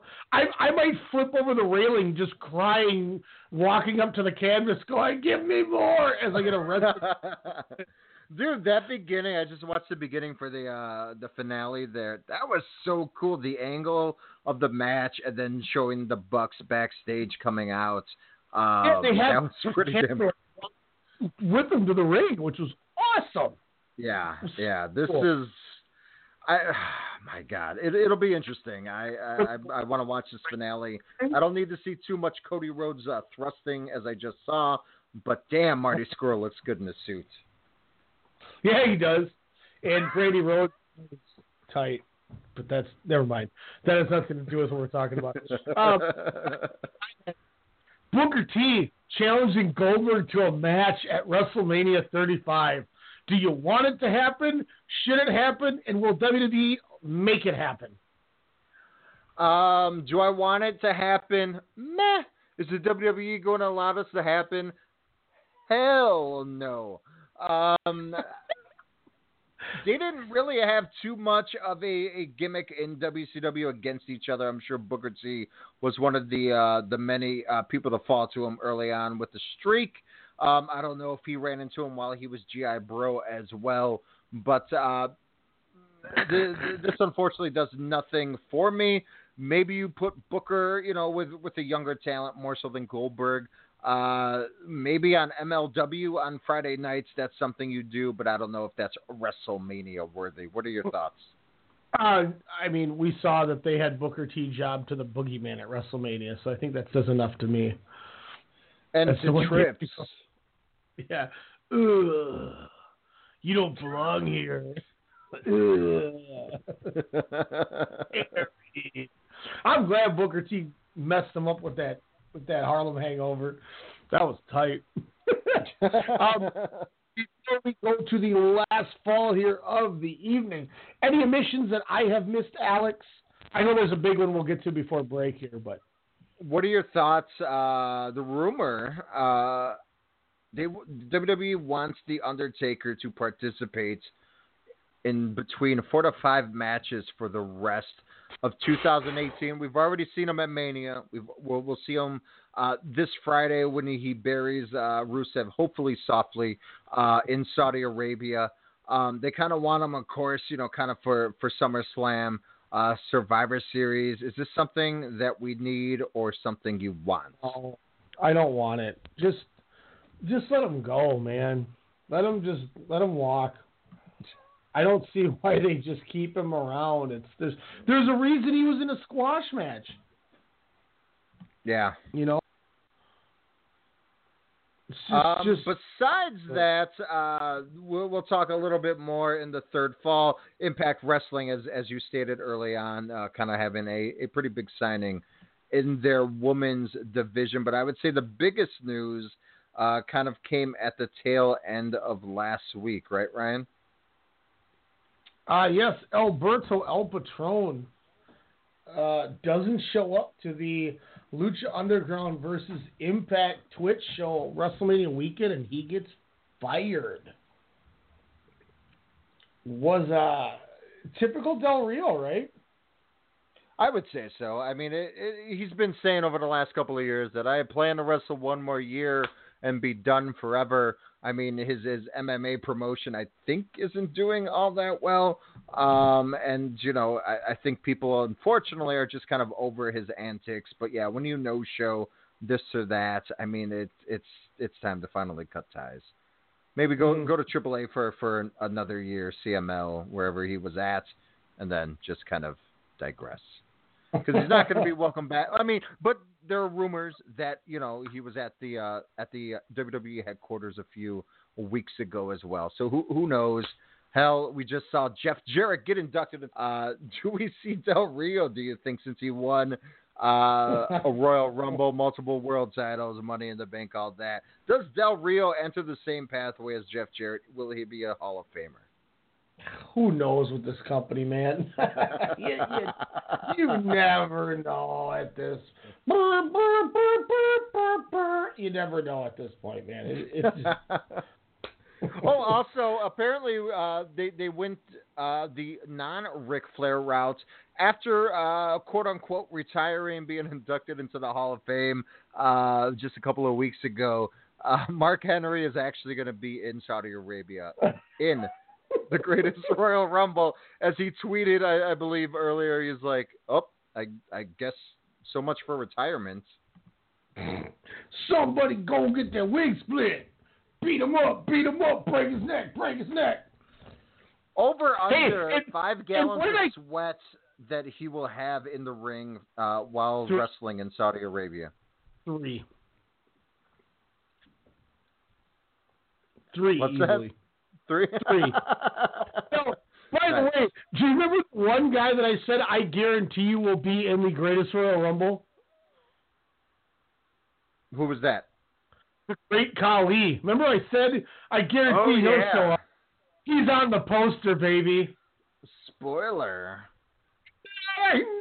Like, he's going to come in that piece, walk over the ropes, do the slowest run-in ever again, like the Punjabi prison. On a serious note, before we go outside the universe to close the show, Bruno Sammartino, 82 years old, passed away. Condolences go out to everybody. Mm-hmm. It's a big name that, was soured by the company, and Triple H worked so hard to get back in. They get him in the Hall of Fame. He gets into the video games. Started getting back on the right track. But, so that's a big loss, I think, for, veteran wrestling fans. The old heads from the 70s, 80s. Oh, gotcha. I mean, and Vince has always had a open heart, and open doors for him, especially with him being Bruno Sammartino being a huge draw for Vince Sr. there. And what did he have the title for, 10, 11 years? He had an 8-year run before he lost it to Bob Backlund, I think it was. To Bob Backlund, yes. Or Pedro Morales, one of the two. But the big thing, what I remember, of course, you know Bruno, the big matches at Madison Square Garden, against George Steele, Ivan Koloff, Gorilla Monsoon, which, go on the network. They have some of these awesome classic matches. The big men during that day and Bruno were always great. But the big thing I would say was him and what's his name? I can't think of it. Yes, Larry Sabisco. Kind of seen, some of the specials they've had, kind of on the older years of wrestling. That's, I would say, one of the most important feuds of professional wrestling. That was the student, taking over from the master. Yeah, that was the Shea Stadium. Yeah, Bruno held it from 1963 to 1971 before losing to Ivan Koloff. Koloff held it for 21 days, lost it to Morales. Then Stan Stasiak beat Morales, held it for 9 days. Bruno won it again, and then held it for another 4 years until Billy Graham beat him and then lost it to Bob Backlund. Bob Backlund. Which then went Hogan. Can you give me the title history from the Iron Sheik? How far can you go from the Iron Sheik on, Alex? So post Iron Sheik after Hogan won it? Yeah. So Sheik and then it went Hogan. Okay. Then I have Andre DiBiase, Savage, Warrior, Flair, Mantar, Bret Hart, Bastion Booger. Then who else do we got in there? Big Daddy Cool Diesel. Unfortunately, King Mabel did not win the title. No. You got 2 in a row. DiBiase was never considered the champion, so that was the end of it. Then he forgot the belt. He handed him the belt. But he was champion. Funny. Damn it. And then you forgot Hogan beat Savage before losing to Warrior. And then before Flair, you missed Sergeant Slaughter, Hulk Hogan, Undertaker, and then Hulk Hogan again. Sergeant Slaughter? Remember he defected as an Iraqi sympathizer? Oh, no, I remember that, but I can't believe he actually won or held a world title. But WrestleMania 7, am I right? Yeah. Yeah, because he beat Warrior at the Rumble. Well, let's be real. The Warrior beat himself. The moves were not aligned. We're going to hit you with our last break. When we come back, we're going outside the universe. I ordered Impact Wrestling's Redemption pay-per-view. We're going to talk about it. Also, the New Japan Road to Wrestling Dontaku from this morning with the awesome Suzuki-Gun Jr.'s El Desperado and Yoshinobu Kanemaru taking on Hiromu Takahashi and Bushi from Los Ingobernables de Japón. And then we will also be previewing and getting our predictions of the big matches. The big matches that will take place tomorrow's Road to Dontaku. Friday's Wrestling Dontaku, Akino Kuni Sengoku Emaki show, and also Sunday's Wrestling Hinokuni show as well. As Dontaku heats up for New Japan, we will be right back. We're going into overtime as normal every week. We're going to stop saying it's a 2-hour show because it never is a 2-hour show. WrestleCast, we'll be right back. Strong Style Media. Missing out on an awesome show sucks. SeatGeek is an app that lets you track your favorite artists and notifies you when they announce new shows nearby. You can even connect your favorite music services so that you never miss out again. SeatGeek, the smart way to buy tickets. Fan of pro wrestling like we are? We got you covered. From WWE, New Japan, Ring of Honor, Impact, Lucha Underground, All Japan, and more. We're talking the highs and lows in pro wrestling. Heck, we're even giving you people from the Okadas and Omega. We're even talking the Bone Soldiers and Enzo Amore's. Sorry, Daniel. We'll stick to guys like this. Ryan Cook here, and you can check me out along with my co-host Alex Mello each Monday night, 6 p.m. Central Standard Time, right here on the Strong Style Media Network.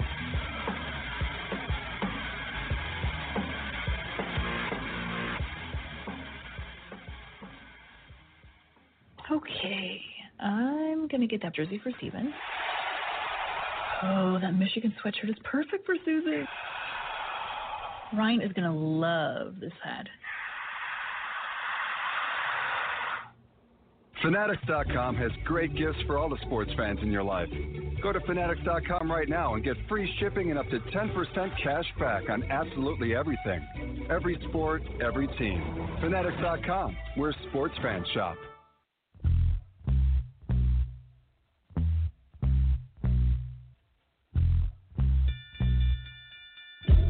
Calling all fight fans worldwide. My name is Elijah McNeil, and I'm one half of the best boxing podcast on the net, the one and only Standing 8 Count Radio. Do you like hard-hitting commentary, analysis, and banter? Tune in on Sundays at 10 p.m. with my co-host, Ryan the Technical Legend Cook, and I. Break it down. That's the Standing 8 Count Radio, 10 p.m. Sundays, Strong Style Media.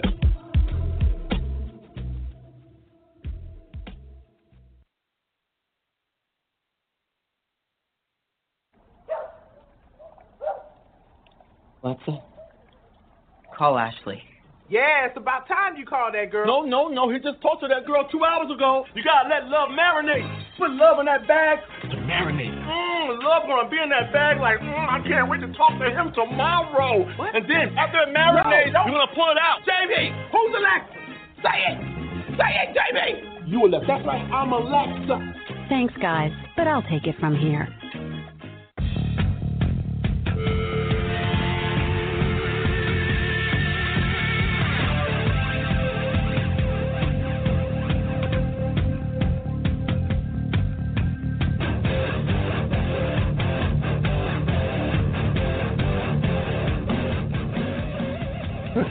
Should have been first segment. I apologize. See, I had the good intentions. Alex, before we get into this Impact pay-per-view, we gotta call. What is that? Yes. What's that? Oh, sorry, it's a random noise, and I was like, "Oh, this my new fault." this new game that I'm playing, it's called the HQ. It's like the greatest thing in the world. You'll have to get me the deets after, but you can win $5,000 just by answering questions. We got a phone call from the 205 area code, which is Tuscaloosa, Alabama. 205, what's going on? What's your name? What you calling about? Hello? Yeah, hey, how we doing? Randall. Randall, what's It's Randall. Hey, Randall. How we doing, And, I got a question for you, Alex. I'm a big fan of yours, and I was wondering what you think about Bobby Lashley's chance at winning the Royal Rumbles in Saudi Arabia. Because I love Impacts, and I just want to know about Bobby Lashley's. I think Bobby Lashley. Thank you, Randall. Bobby Lashley. Randall McNeil. I would say if Bobby Lashley has a chance, he has a better chance of getting newly TNA Tag Team Champion Scott Steiner's bags than winning that greatest Royal Rumble. What did you call this guy? Huh? What did you call him, Randall? Isn't that his name? That was tight. Thanks, Randall. Thanks, Randall. Appreciate that wasn't his name? Yeah, it was Randall. I thought you said Randall McDaniel, like the Vikings player. Oh, no, I said Randall McNeil. Because it sounded extremely like Standing 8 Count's own. Making moves, money, Elijah Randall McNeil. Now, why on earth would Elijah ever call a pro wrestling show? Let's be honest. I mean, look, I ordered this Impact Redemption pay-per-view, and I enjoyed it. I'm not gonna lie. Demetrius watched it with me too. We'll go. It's a reunion. There was 8 matches on this pay-per-view. The opening match, I went 2 1/4. Aerostar defeated Drago. It was kind of cool, but boy, oh boy, did they botch trying to do springboard moves. This match could have easily been a 3.5-star match, and with the botches could have easily been a 1-star match. So, wow. I like this one 2 1/4. Aerostar gets the victory. Then we see Eli Drake and Scott Steiner defeat LAX to become the new tag team champions of the world. Please tell me you read the transcript to his call before this pay-per-view to the media or what have you. I did not. But I did. Did you see that Snapchat I sent of him walking up to Petey Williams? Where he's like, you still look like me. Your wife would sleep with you more, huh? Come on, man. Don't worry about fractions and equations. Oh, God. Look, Scott Steiner did another math lesson by Scott Steiner? Yeah. Well, I didn't see that. I sent it to you. You should have got it on Snapchat because I sent it to you. My Snapchat game is lazy. I'll look at it like in a month. No, but I'll look it up after the show for sure. I was going to say a month you're going to laugh really hard. No, he does a Frankensteiner off the top at 55 years old or whatever. I went 3 stars, Alex. I thought this was a really good match. I thought it was really fun. Wow. Kind of the laziest double clothesline I've ever seen, and it sounded like a gunshot going off because of how strong he is to hit these guys. Like, he kind of was like, yeah, I can do this, Dennis. Don't make me bump. Yeah. And then he hit him, and it was like, boom. And one of the dudes, like, groaned from the clothesline. And then Scott Steiner dropped the elbow. Didn't even do the push-ups. Just half fell down and then did the elbow. And you could see him like, I ain't doing no more bumping. And that was kind of the end of Scott Steiner. But he kept saying his opponents, LAX, should be mowing his grass or cutting his grass as well as Conan during this call. Like, it was crazy. Scott Steiner's the same guy who said, Dixie Carter's a dumbass who should have never brought in that racist Hulk Hogan. And then he's going to call LAX lawnmowers. So, pot, kettle, black, Scott Steiner. Regardless, Scott Steiner is tight, and this match was fun. I cannot lie. Is this a resurgence of old Ham Cubes himself, do you think? Do you think he'll gain a cult following? Because he's lunacy on the mic. I mean, like you said, his wrestling, it's like if I was in the ring and I would just stand and give standing lariats the whole time. This guy's not doing a Frankensteiner anymore. He maybe could pull off a gut-wrench suplex. But I mean, top rope Frank on Sunday. No, he did it. He's a top rope player. That's what I've been saying. Shout out as Elijah. That to me. I'll watch that one. As Elijah pointed out when he did the Christian Cage promo, he's like, you're from that place, Mexico North. And everyone's like, shout out to all my fans. He's just he's so ridiculous. I will get that. When he did that top rope hurricanrana and he landed on his chest from doing the flip, he didn't get up for about 2 minutes. He just laid there like, oh, like he was in agony. He flicks the crowd off and then does a Frankensteiner. That is awesome. That is great.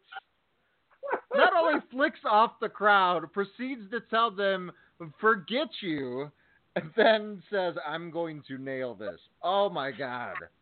I got to get Pop TV now.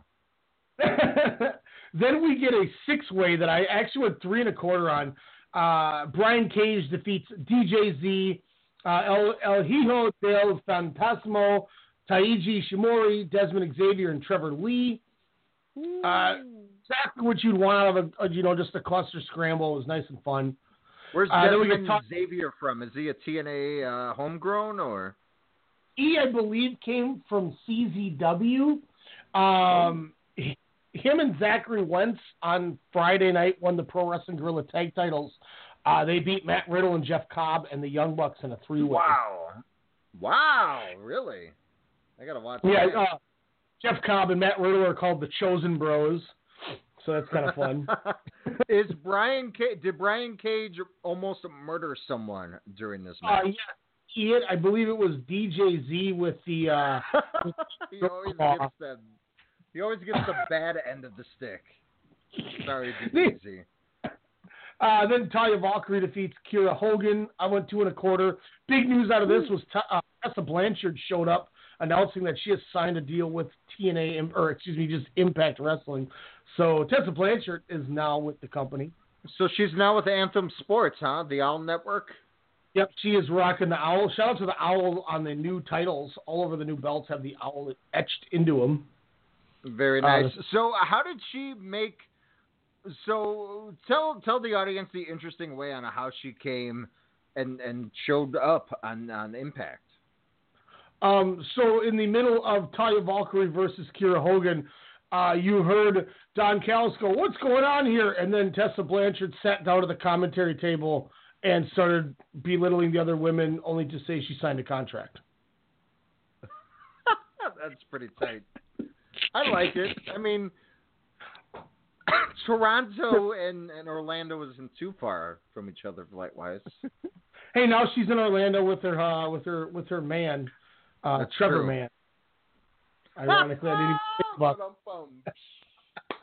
Matt Sydal defeats Petey Williams. I went 2 3/4 on that. Fun little match. I was hoping for it to pick up a little more, but it just didn't. But regardless, it was fun.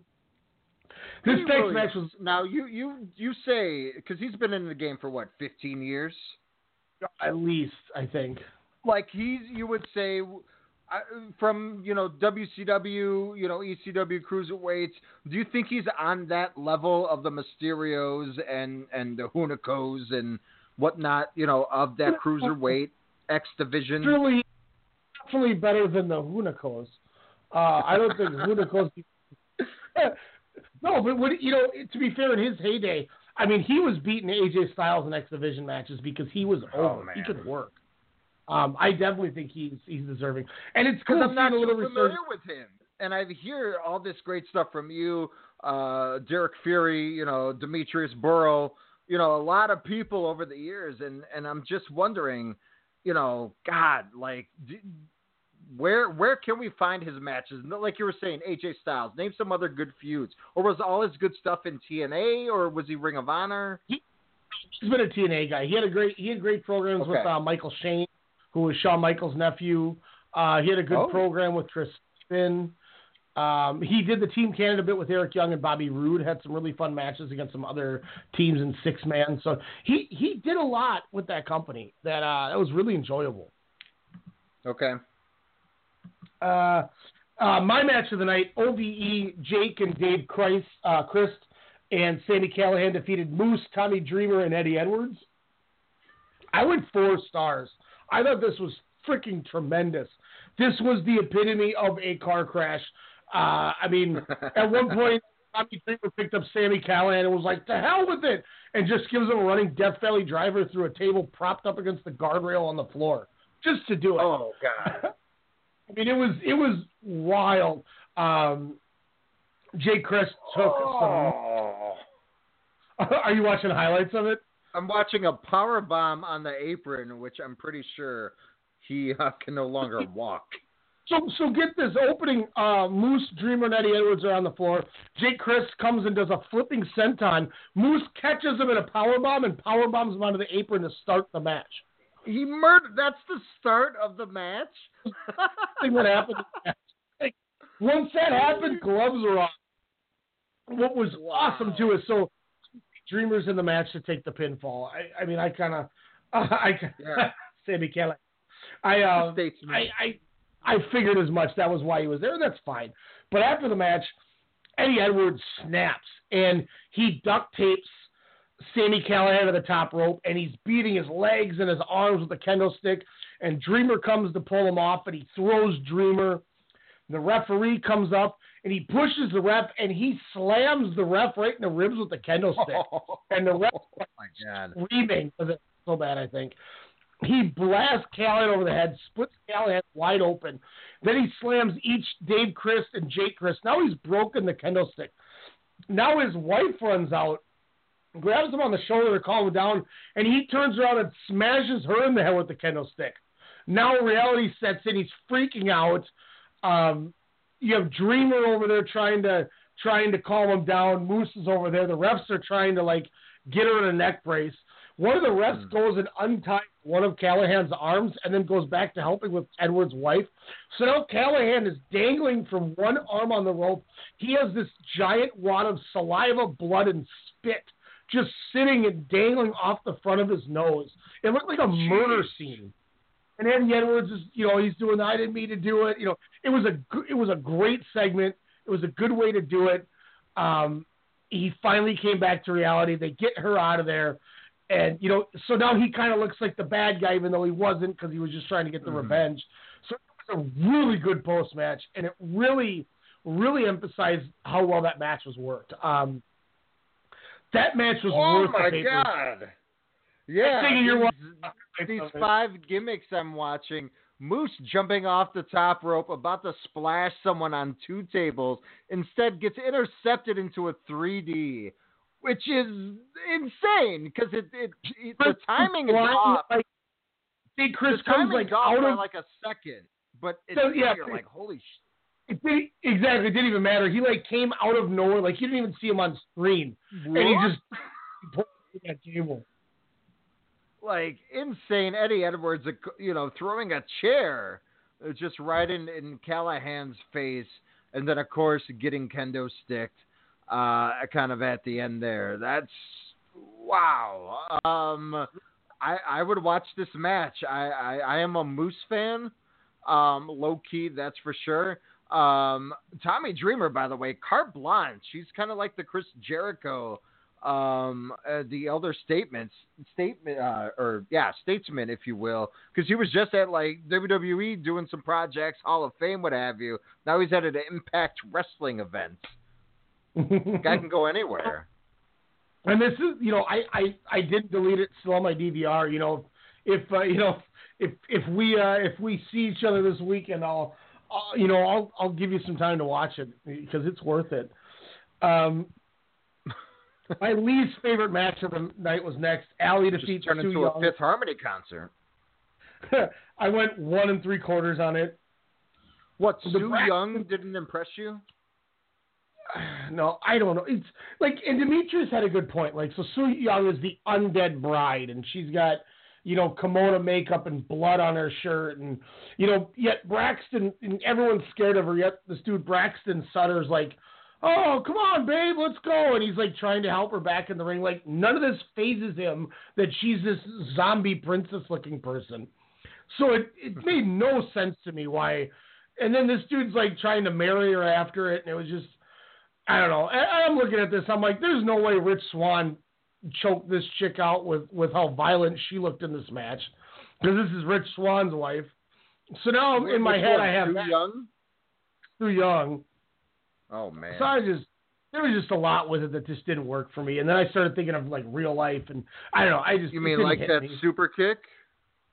It wasn't a good match. Main event. What's your co-main event? Yeah, I mean, it was the epitome of the popcorn kill match, like the old WWF, WWE matches. Then in the main event, Austin Aries defends the Impact Championship against the Lucha Bros in a three-way. Phoenix and Pentagon Jr. I went 3.5 stars on this. Pentagon Jr. is your new Impact Wrestling champion. What didn't work then for the match? It was perfectly fine. I think if I rewatch it, I might improve it. You know, we had that awesome show last night on Standing 8 Card. Elijah got us, set up that interview with Jamal James. So being this went on at like 9:35, I was doing a lot of back and forth, kind of like I would do on those old views. Yeah. So, so I'm watching it, but now watching it and trying to set up equipment, blah, blah, blah. So, I mean, it was good. It was a really good match. I'm not taking anything away from it. Maybe I need to watch it again. But Pentagon gets the clean. Phoenix took the call, right? Yeah, no, Aries got pinned. Wow. There was a spot where Phoenix was trying to do some springboards and he botched a little bit. Something just seemed off with the ropes, and I think that might have been part of it. But did you kind of see that all night, or was it from the hardcore match a few matches prior? I saw it in the Aerostar Drago match that opened. I saw it in the 6-way, and I saw it in the main event. So a lot of the cruisers who used springs kind of had an issue. But it was interesting. They must have some kind of a agreement with Lucha Underground. They advertised 3 times or so, bottom right corner of the screen. Lucha Underground Season 4 debuts June 23rd. So it sounds like Lucha Underground and Impact do have a partnership, which is good. Don Callis shows that he's doing good for this company by getting some partnerships. So that was fun. It was a really good pay-per-view. I went into it with bad expectations. I literally, an hour before it went live, I said, damn it, I'm just going to buy it because we got to talk about it. I just feel like it's a good purchase? Yeah, it wasn't something that I got just to talk about and then I was mad I did it. You know what I mean? Yeah. So kudos to that. Check it out. If you guys got a chance, it was worth it. You might be able to get on the Fight TV app for a little bit cheaper. So the match of the night, you would say definitely the 6-man. Yeah, 6-man was. 6-man was awesome. It was really, really good, and it was nice because they did just enough where it didn't get too crazy, but it was still really well done. And also, to see the big bad Booty Daddy deliver a Frankensteiner in the year 2018 without Sharpies. What is this? Watch free pay-per-view. So apparently I have an $18 credit balance that Fight TV gave me from when we posted those links to WWN. Really? Got an it says under watch free pay-per-view $18 balance. Tight. Wow. Thank you, Fight TV. This weekend is the Shine 50 show. Trying to see what does it have the card yet? Lufisto's on the show. Evilisa Mercedes Martinez defend the tag belts. Priscilla Kelly's on the show. Nice. Kate Cartwright, Kira Hogan, Dementia DeRose, Santana, Jordan Grace, who I'm a huge fan of. Alex, checked out Jordan Grace. Yes, one to watch.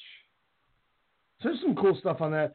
Also, there's some other stuff coming up. There is the Defiant show coming up that has Austin Aries taking on Wade Barrett in the main event. What? Shut up. When is that? That is Saturday, the 28th. So I might have to try to switch. I might have to come out at least for that pay-per-view. This Fight TV. Travis Banks taking on Walter. That should be awesome. I want to see a Pierre Walter rematch. That's all I want to see. I have that match still dancing in my head. Hey, and we still have to watch. So apparently on the WWN Live Mercury Rising show, I guess the Will Ospreay match that we didn't watch, that now we might have to, was like the epitome of better than anything NXT even put out. Whoa! No. Yeah, so we might have to try to catch up on that and Style Battle and maybe the Shimmer show we didn't watch. So might have to put some wrestling in this weekend. We'll see what happens. Yes. But before we go, let's talk a little New Japan before Blog Talk goes ham on us here. The Road to Wrestling Dontaku began last night when it really counted. I thought it was a mediocre show. I mean, I'm looking at my match ratings: 2.25, 2, 2.5, 2.5, 2 3/4, 2.5. Obviously, main event I went 4, but nothing that really blew me away. Let's start at the top.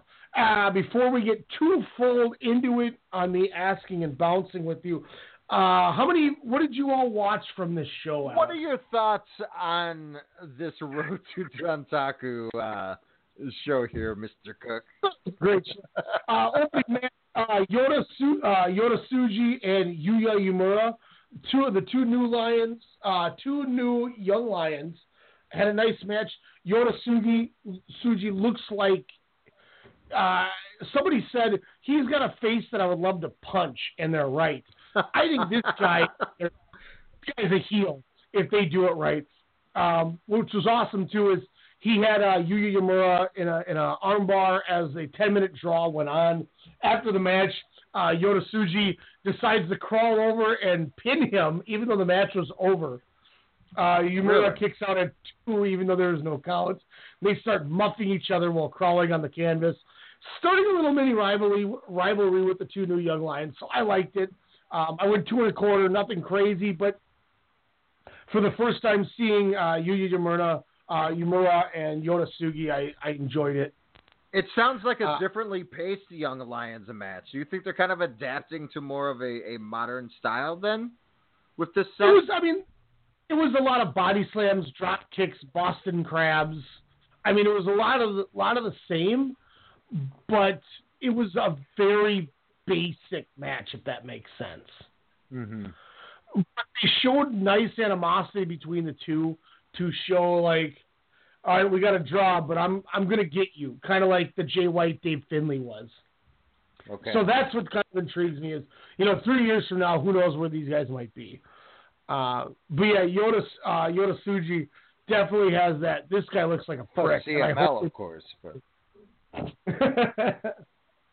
I went 2 stars in this. We get Yuji Nagata, Hiroshi Tenzan, and Manabu Nakanishi defeat the Young Lion Trio team of Ren Narita, Shota Umino, and Tomoyuki Oka.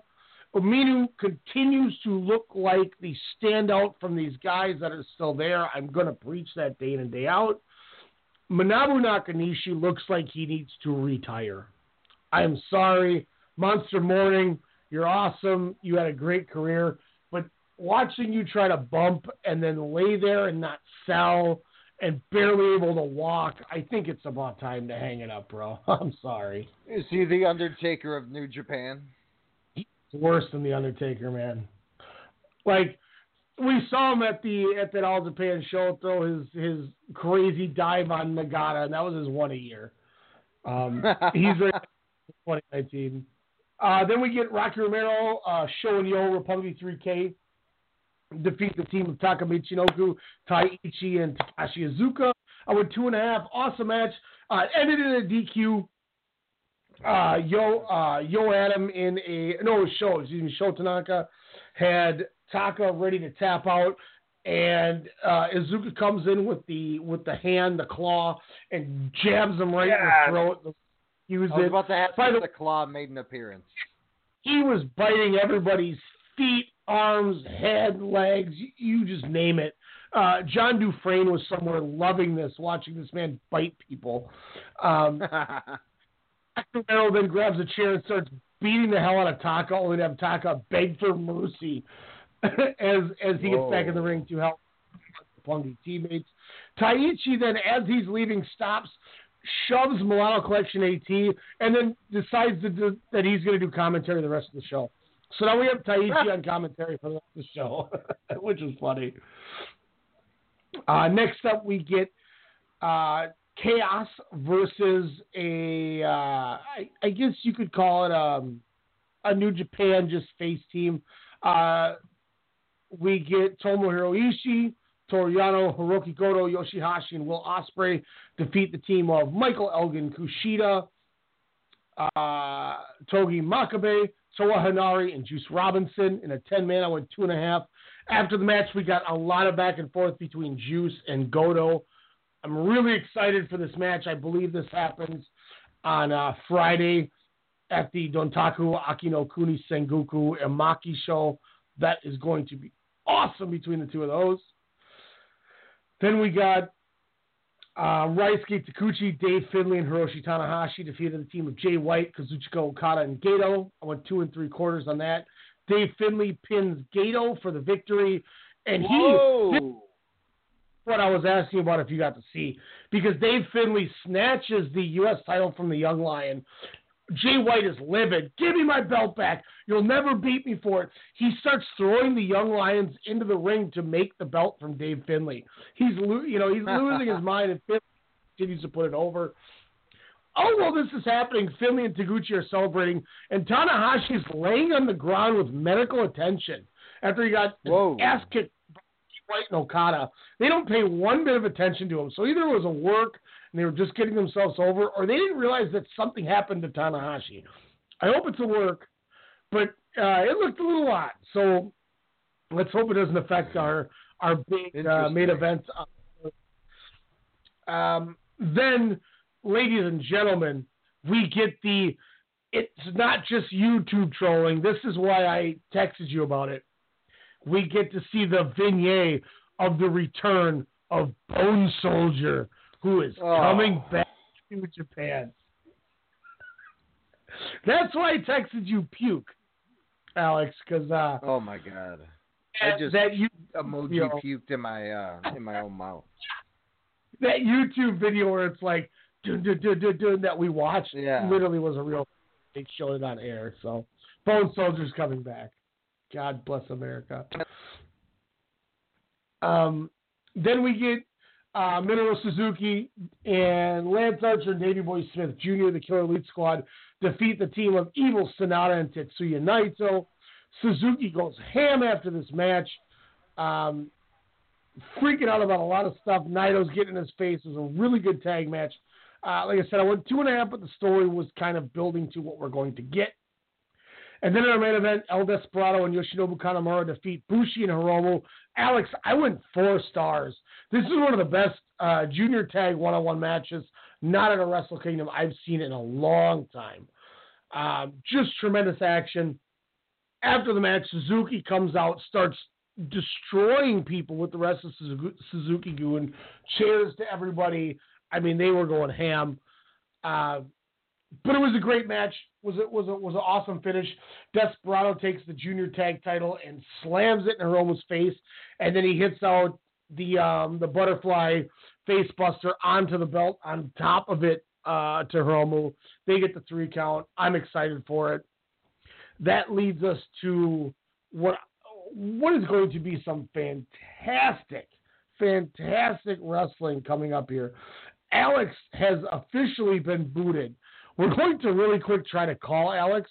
He said, I think I'm kicked. Yep, you definitely were kicked. I wonder if I can still call him from here. I can't even call him anymore. Wow. So no more Alex here on the end of the show here. Real quick, let's just break this down here at least so everybody knows what we're getting into. Tonight, 4:30 a.m. going into Tuesday morning, we get the next Road to Wrestling Dontaku show. Excuse me. The 3 big matches on the show. We get Desperado, Kanemaru, Davey, Lance Archer, and Minoru Suzuki taking on Naito, Evil, Sonata, Bushi, and Hiromu. We get Taguchi, Juice, and Hiroshi Tanahashi against Okada, Goto, and Gato. And then the main event, 60-minute time limit, IWGP U.S. Heavyweight Championship match. Jay White defends against David Finlay. I, for the record, will take Dave Finlay to lose, Jay White to retain the title. I think that's. I don't see a reason for Jay White to lose the strap right now. If I'm wrong, tell me. But I think that's the way you go. Thursday the 26th, nothing big is happening. But then Friday the 27th, 4:30 a.m. start time. Once again, Thursday night and Friday morning. It is the Road to Wrestling Dontaku Akino Kuni Sengoku Amaki show, which has a lot of good stuff on it. Semi-main event, Hiroki Goto defends the Never Openweight Championship against Juice Robinson. And then we have Kushida and Hiroshi Tanahashi taking on Will Ospreay and Kazuchika Okada. I'm going to go Juice Robinson wins the title from Hiroki Goto. I think that's the play. And I think it'll be awesome. I think the crowd's going to be behind it. Alex just texted me his pick as well. He's taking Juice and Jay White as well. And then Sunday, we have the Wrestling Hinokuni show. This is at, I think, a special 2 a.m. start time. Four big matches on this show, which makes me really excited. Bushi versus El Desperado. Hiromu Takahashi versus Yoshinobu Kanemaru. Then Sonata and Evil defend the tag titles against KES. And then in the main event, Minoru Suzuki defends the IWGP Intercontinental Championship against Tetsuya Naito. My God, is that going to be good. I'm going to go Suzuki. Alex is going Suzuki as well. I think those are the plays. And then obviously later in the week, Thursday and Friday are the Wrestling Dontaku shows. We'll cover those next Monday for you as well. But those are the big shows, guys. Once again, tonight going into tomorrow morning, 4:30, Jay White, David Finlay for the U.S. Championship. Thursday night going into Friday morning at the Akino Kuni Sengoku Omake Wrestling Dontaku show, we get the Juice Robinson Hiroki Goto match. And then Wrestling Hinokuni Saturday going into Sunday morning, we get the Suzuki versus Naito. And then we get Evil and Sonata against KES. Two tremendous matches that show. A lot of fun coming on here. Thank you all for listening to us. Tomorrow night, 8 p.m. Central Standard Time, we will be having our live mock draft on air, Sportscast Radio. Details will be to follow if you are in the draft. Thanks once again to Alex jumping on here doing the show with me as always. I'm excited. NFL draft preview tomorrow. Mocking. We always mock. We mock hard. Mock so hard. We're gonna send you out greatest wrestling music ever. WrestleCast, episode 70. Peace out.